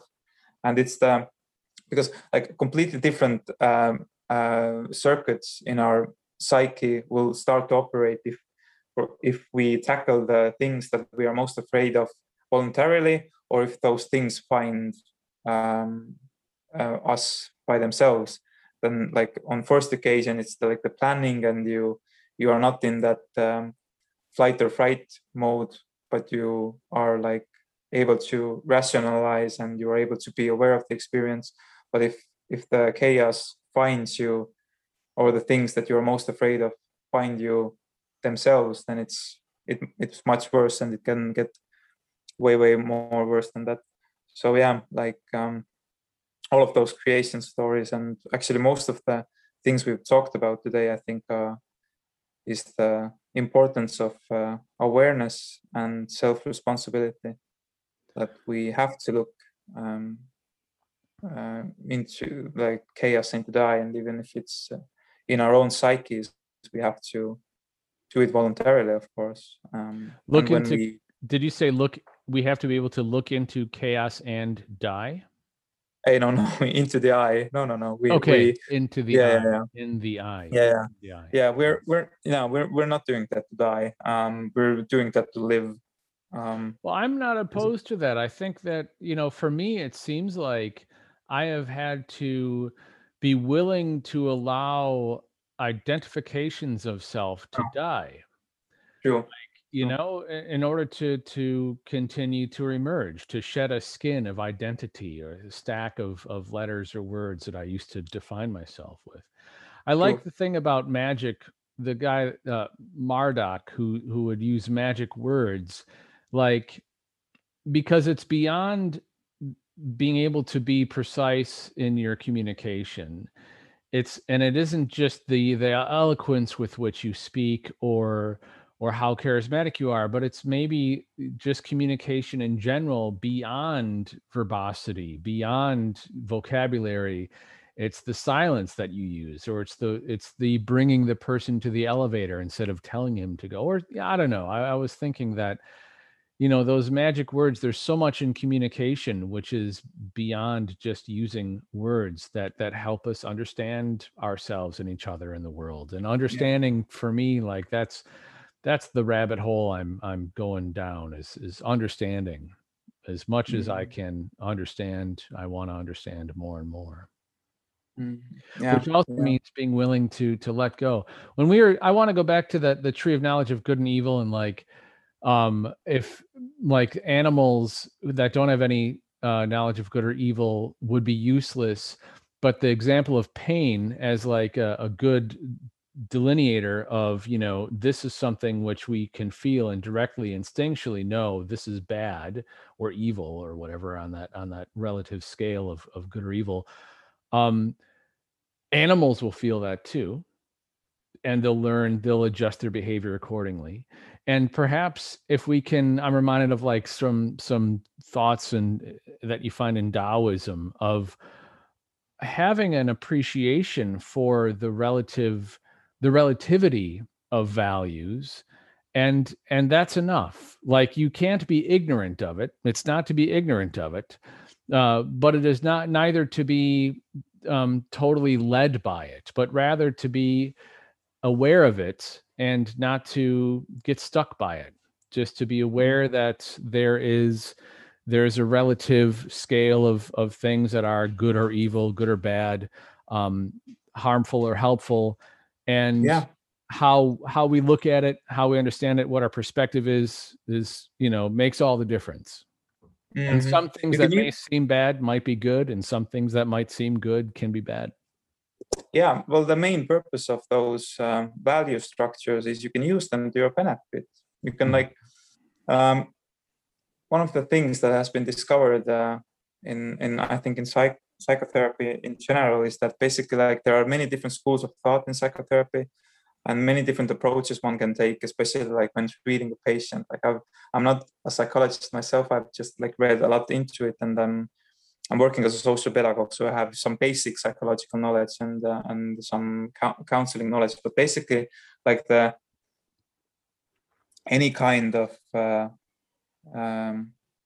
structure that is predicated on a concrete belief system that is being like, that has been proved as beneficial or that's been used by other people can be beneficial to you too. Like, there are many different structures to use, and like, as there are many different approaches in psychotherapy, but what has discovered was that any type of structure helps to bring you out of the chaos. Like when and it's actually the magic of it, like when you find yourself steeped in chaos, then any structure will get you out of it, basically. Well, of course, like, some will work better and some might not.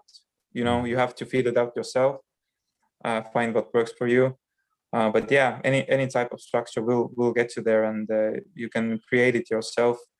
One of the things that, like, when anyone discovers him or herself in chaos, then one of the very important things to do is to set up a routine. That's the first structure already. Just like plan your day and fill it with some activities that help you, like specific time for physical activity, specific time for journaling, specific time for self-compassion, and plan out your week by that. And this is a structure that is already good enough that will definitely improve your life. And if you have kind of regained some of the balance, And if you're now trying to look for a bigger purpose, then what you can do is you can ask yourself, all right, what is in my immediate surrounding that I can fix? Like maybe it's a room that you can clean, or maybe it's like anything your subconscious will give you an answer if you ask it. And then like you can go from there. But like this, I think this, as we discussed in the beginning as well, like this world is so complex, and it has so many things to like, if you don't have the value structure or the structure in which you operate in place, then you will get lost. You don't know where to go. But the structure kind of gives you a map, and any structure is good when you're in chaos. Well, obviously not any, like before, if you are going to follow like a nihilistic, like life has no meaning, then that does not help you in any way. But even that reminds me, there's a show by Ricky Gervais called The Afterlife. I thought it was quite good. It's on Netflix. You've seen it? So someone is challenging him on his belief in God and morality, and they pose the question, well, if there is no God, if there's no set morality, why don't you go around like murdering and killing people as much as you want? And Ricky Gervais's character says, well, I do, which is none. Like, I don't want to do those things. And there's some implicit structure that we can adhere to, even, I hope, even as a nihilist. I know plenty of great, like good-hearted atheists, and maybe they're more agnostic than atheists. I mean, to have a determined position on a negative seems like an impossibility or something, but there's something implicit already. But yeah, anything if you're in a state of chaos, which was a great example from this story of the Mesopotamian creation story, the chaos is what had you said? You gave a great, like, succinct definition of chaos. But when you've removed the structure of the civilization. Pay attention to chaos, malevolence, look it into the eye, confront it voluntarily, and speak wisely. Do you mean that? No, but that's the next thing. But just what chaos is, which is like just the absence of structure or order. Well, chaos, like in those stories, it's the unknown. It's everything outside of the city borders. In our personal lives, it can be when we get fired, when we get sick, when we are being cheated on, anything like that, anything that happens suddenly, maybe and outside of your control, or perhaps there's been an influence, but yeah. But the thing is that it can be outside of your control, but it can also be that you have been willfully blind, and that's one of the very important things to take from the podcast, and also from the Mesopotamian creation story, is to not be willfully blind. That's the thing, that why Marduk had eyes all around his head, that you will like, sometimes things happen without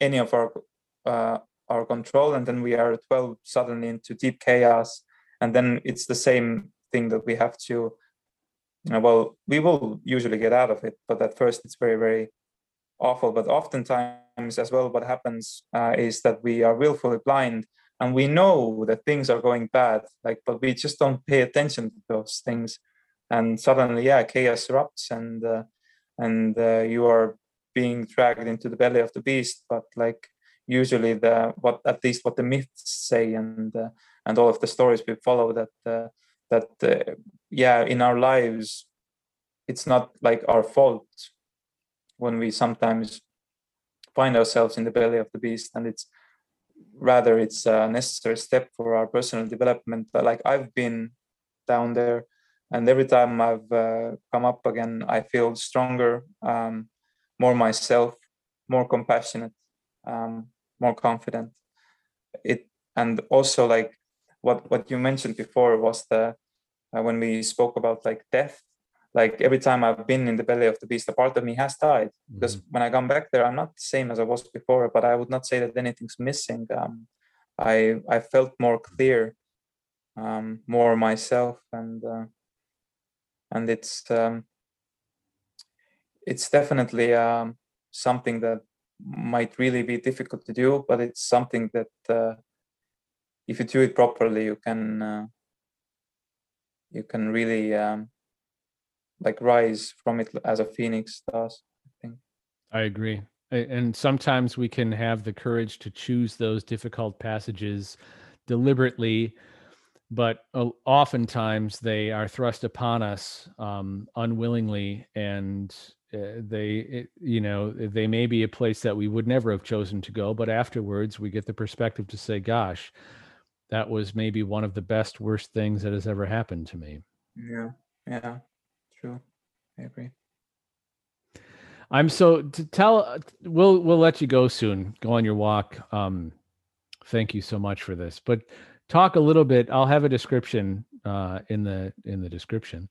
But talk a little bit about what you do and how you apply this vast and deep wealth of wisdom knowledge that you have. I mean, it's applied knowledge, which helps it to transform into, your own personal wisdom, which then has the power to, and it's not even yours. Like, you've picked it up and you've taken it on yourself, and you then are enabled to sort of transmute it to others that you're in contact with. So talk a little bit about what you do.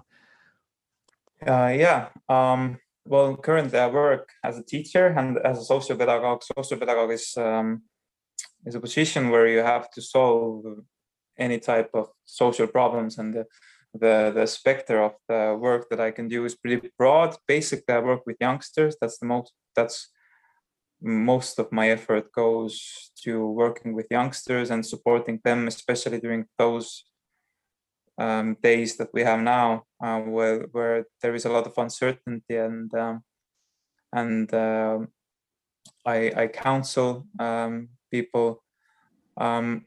And well, all of the things that we have discussed about today, like, it's definitely part of my life philosophy, and I practice what I preach. I would not talk about any of those things if I would not have tested those things on myself as well. Well, and when I'm working with youngsters, like we talked about acceptance before, and how when you don't blame yourself for the things you go through, how it's easier for you to process them. That's one of the main tenets that I follow when I work with youngsters, because quite often they come to me with their whole bundle of problems and the emotions and everything, and they immediately has to step in, and like I can kind of sense what they're going through, and like in that sense I'm also actually grateful for the experiences that I have, because like I have this visceral knowledge of the pain that they are in, and they know that I do, and they know that I understand that I have been through it myself. And when they step in, I kind of emit, or like I kind of like transmit this acceptance to them, because I don't get, like, it doesn't scare me, like and they feel it, and I don't like blame them. And well, basically anyway, every time they come to me and they feel the acceptance that I have myself towards them, then already that helps quite a lot. And then I use similar things. Well, sometimes we just philosophize with them. I often use the counseling skills to just, like, as I said before, that we organize our thoughts when speaking, and we outsource a sanity. Like, I let them speak a lot.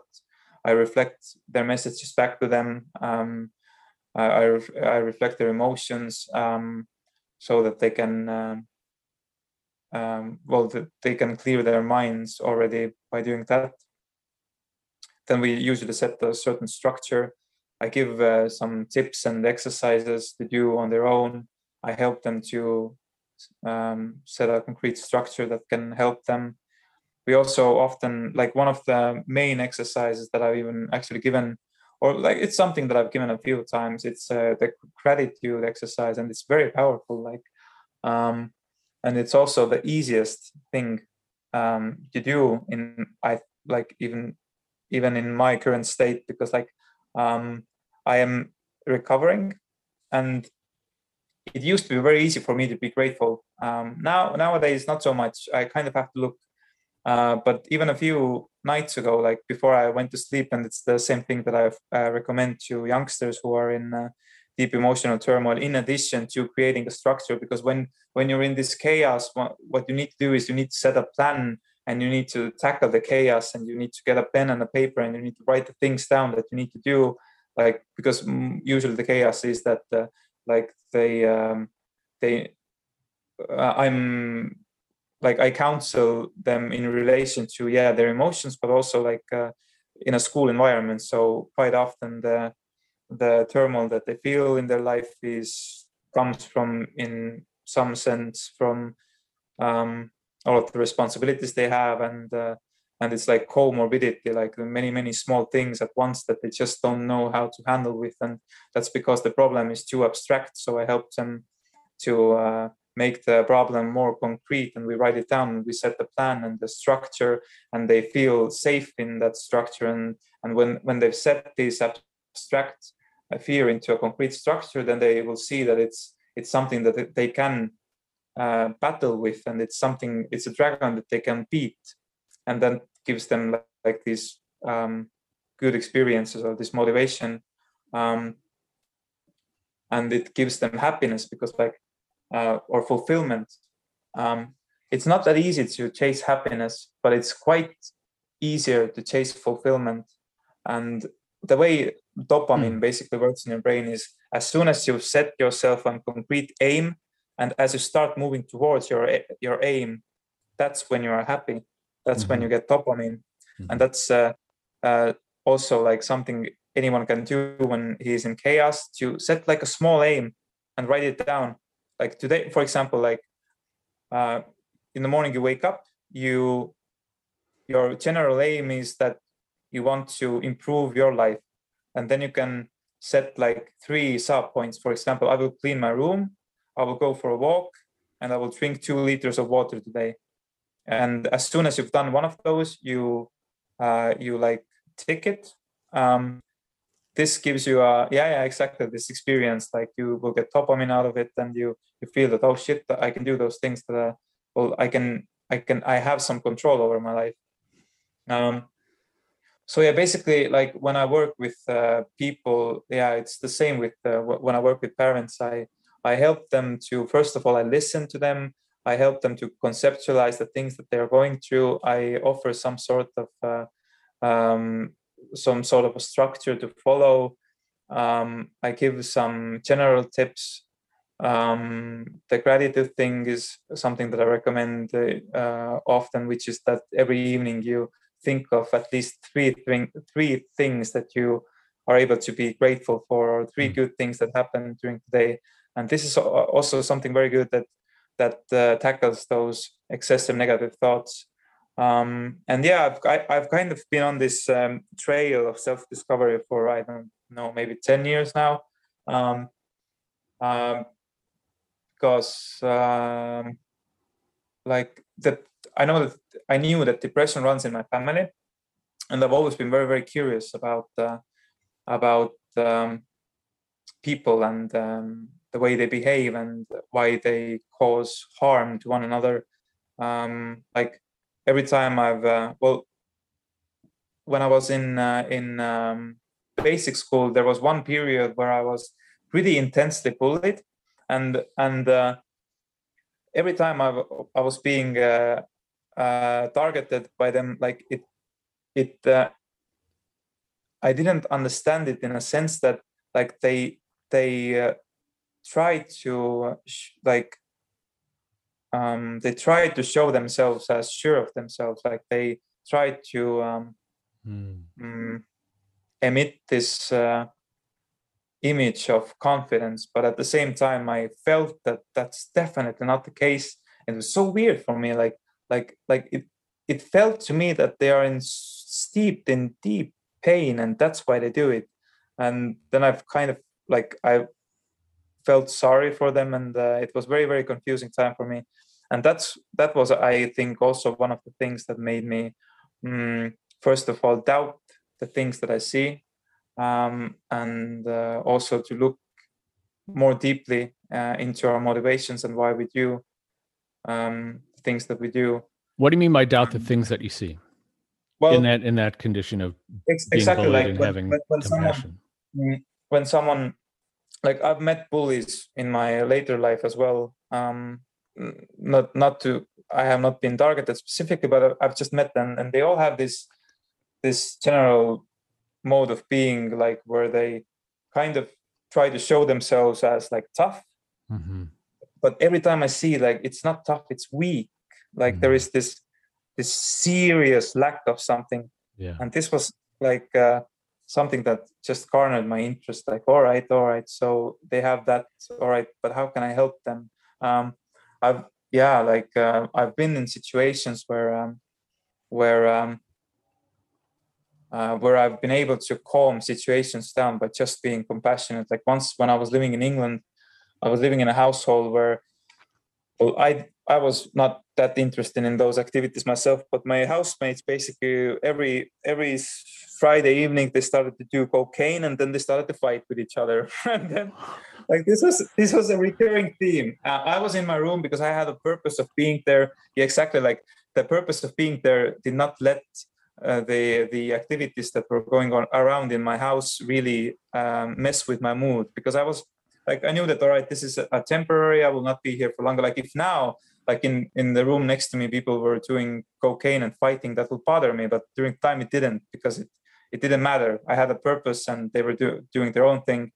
But basically, like, I remember one evening when, actually, with the guy I shared a room with, he was actually a nice dude. He was like a really, well, he was this buffed up, this, like, he had some steroids and stuff, and he was like really this, like, turd of a man in that sense. But, like, he had a very kind heart, and I was able to, like, we were able to connect on a very deep level, I think, eventually. And we really, like, we would never ever be friends outside of that situation, because we were such a different people, but we respected each other. I respected him, he respected me. Sometimes I meditated in my room, and well, it was his room as well.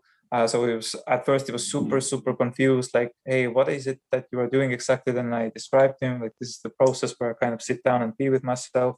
And basically, at one evening when they were doing cocaine downstairs again, then I heard that he kind of lost his mind, and he started to throw some stuff around, and he was like super violent.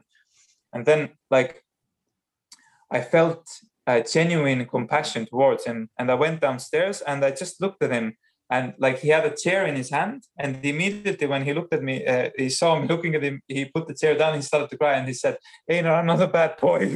I said, I know you are. Aww. Then we hugged, and he didn't fight anymore. But yeah, this compassion kind of helps. Yeah. And, like, when it helps with others who are in this emotional fit, then I think it also helps with ourselves. Like, really, if we are really able to show ourselves this compassion, but it's tricky. It's a bit more trickier to show it to ourselves. But it takes basically, practice. Yeah, I went off the rails again. Basically, like, in my work, then I will use compassion. That's one of the main things. I don't only use it, but I genuinely feel compassionate, because I understand that the underlying cause of any peculiar behavior mostly is pain. Then it's very easy to be compassionate.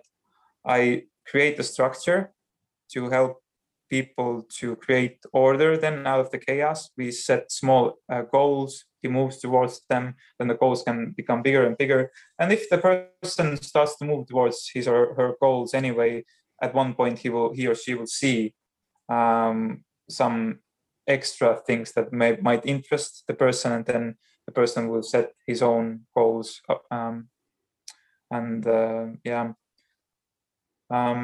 what else? And at the same time, I try to work with myself as well, because, like, it's not that I'm always as I am, I'm always the person that I am here. Like, I talk to them exactly the same way as I talk with you, as I talk with anyone else. And this is also something that helps me to connect with youngsters or with grown-ups that I work with, because I don't change my tone, even when I'm talking to I don't know, these, like, third graders. I don't use this baby tone with them. Of course, I don't use that specific difficult words, but I still talk to them respectfully as people, and they really respond to that. And that's the respect and compassion. When we use it in our day-to-day communications with anyone, people really respond to it.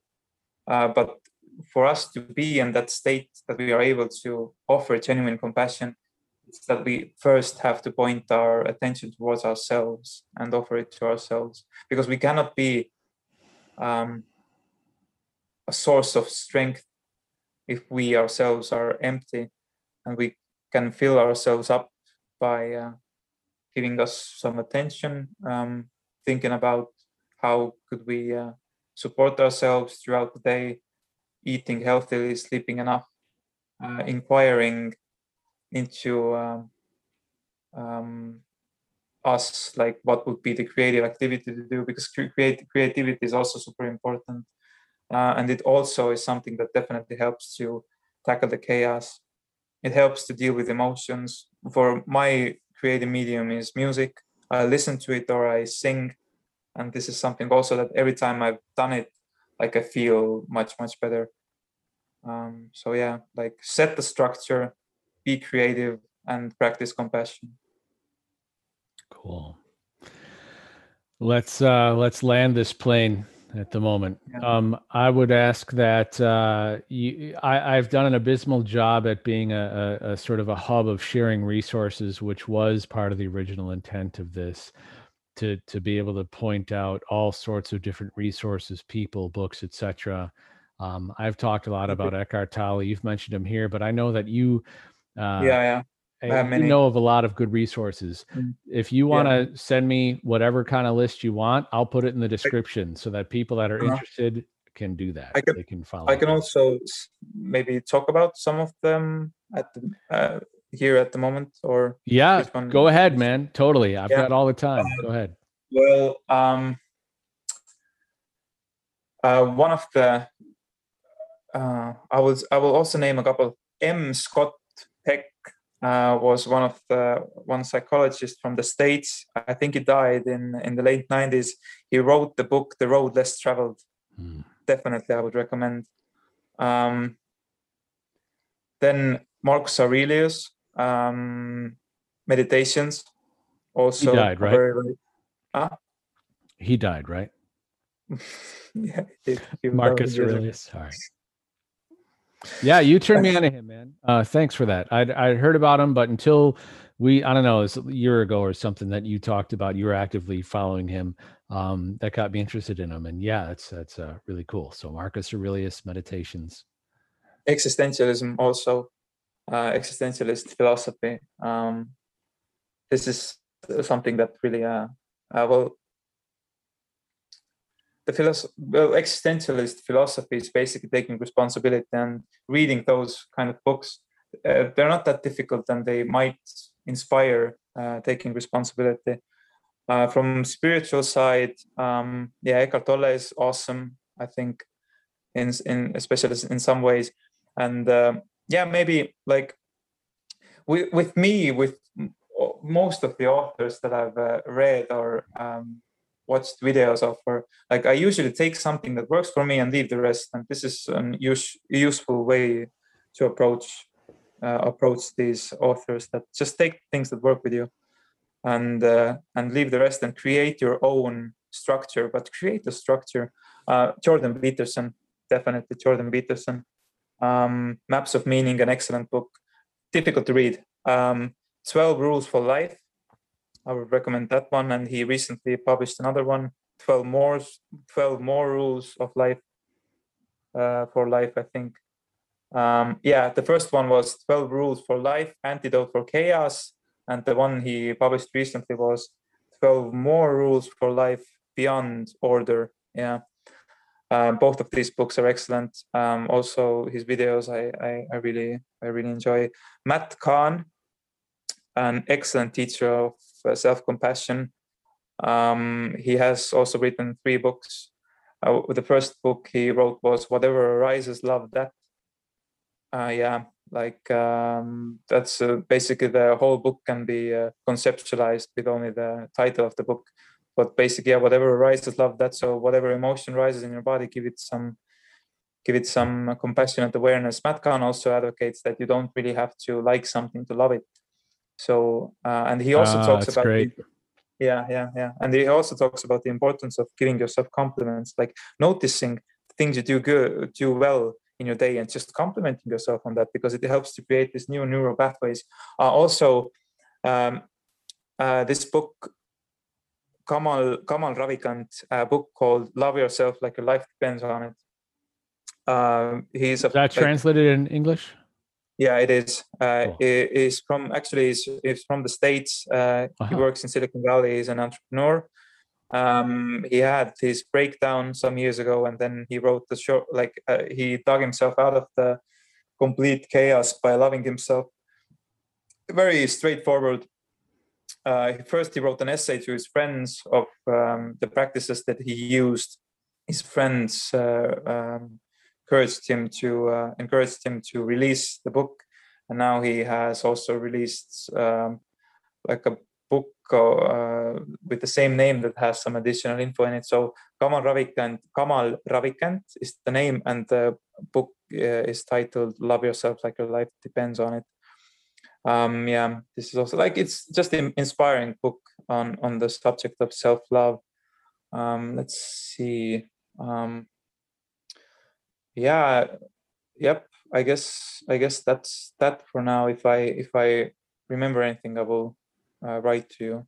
Cool. I'll look them up and include them in the description. If you have anything else, definitely share it. Yeah, when you first told me about that, love yourself like as if your life depended on it, I thought it was an Estonian author for whatever reason. Yeah, so, but I recommend it. Like it's he's going very straightforward. He has like specific exercises and affirmations, and also like using affirmations, I think is a rather good idea. If the affirmations you use, you believe, then they work more effectively. And it's a cool scavenger hunt you can do towards yourself to find those things that you might like about yourself, and then affirm those at first, like, oh, I like my eye color, or I like, I don't know, the way I talk to others, or I like that I appreciate the day. Like it can be easy, and then you can move on from there. But this is also it's written about in many of the books that I brought up here. Cool, thanks. Yeah. And you read Ishmael, yeah? Daniel Quinn, no. Ishmael? Oh man, that must have been someone else. I mentioned that yesterday. The Levers and the Takers is a concept of as civilization evolved, there were people that were still living sort of in harmony with the environment around them, not sort of exceeding their needs or their means, and then there are those that were, and those are called the Levers, and then there's the other group that were called the Takers, who were continuing to expand, and when they would encounter a group of Levers, they would challenge them and either defeat them and destroy them, or incorporate them and thereby like change them also into Takers and grow that society. That's a book that I would totally recommend. Ishmael, cool. By Daniel Quinn. It had been recommended reading in a course in anthropology at the university that I didn't take, but I was interested in those sorts of books that were on various syllabus of classes that I may be interested in, and I'm so glad I read it. It's a work of fiction, but it's embedded with all sorts of truths of sort of a fun vehicle to understand how civilization sort of evolved over time. There's 3 books in the series, but that's a really good one. And also I'd say the 4 Agreements, but holy shit, I should probably have a book list attached to this at some point too, because there's a lot that you get. It's not direct experience, which is something that I think is first and foremost. Like you said, you practice what you preach, you walk your talk, and that's what makes it real for the kids or people, anyone no one in particular that you engage with. It makes it real and authentic because you walk your talk. Direct experience is first, but boy, in books, you get information that you can choose to integrate into your life, and then it becomes your direct experience. And there's so many good resources like that. So I'll include a list somewhere too. Einar, thank you very much. I'm so glad we got you in season 1 still. You've been in this with me from before it was even a thing. We've had different projects that we've been looking at working on together for quite a while, almost since we met. And I think that something will still happen down the road. Me too, man. Yeah. So that's definitely cool. All right. Love you, man. Love it too. Have a great walk today. Thank you, man. Thank you. All right. All right. Bye. Bye. Bye for now.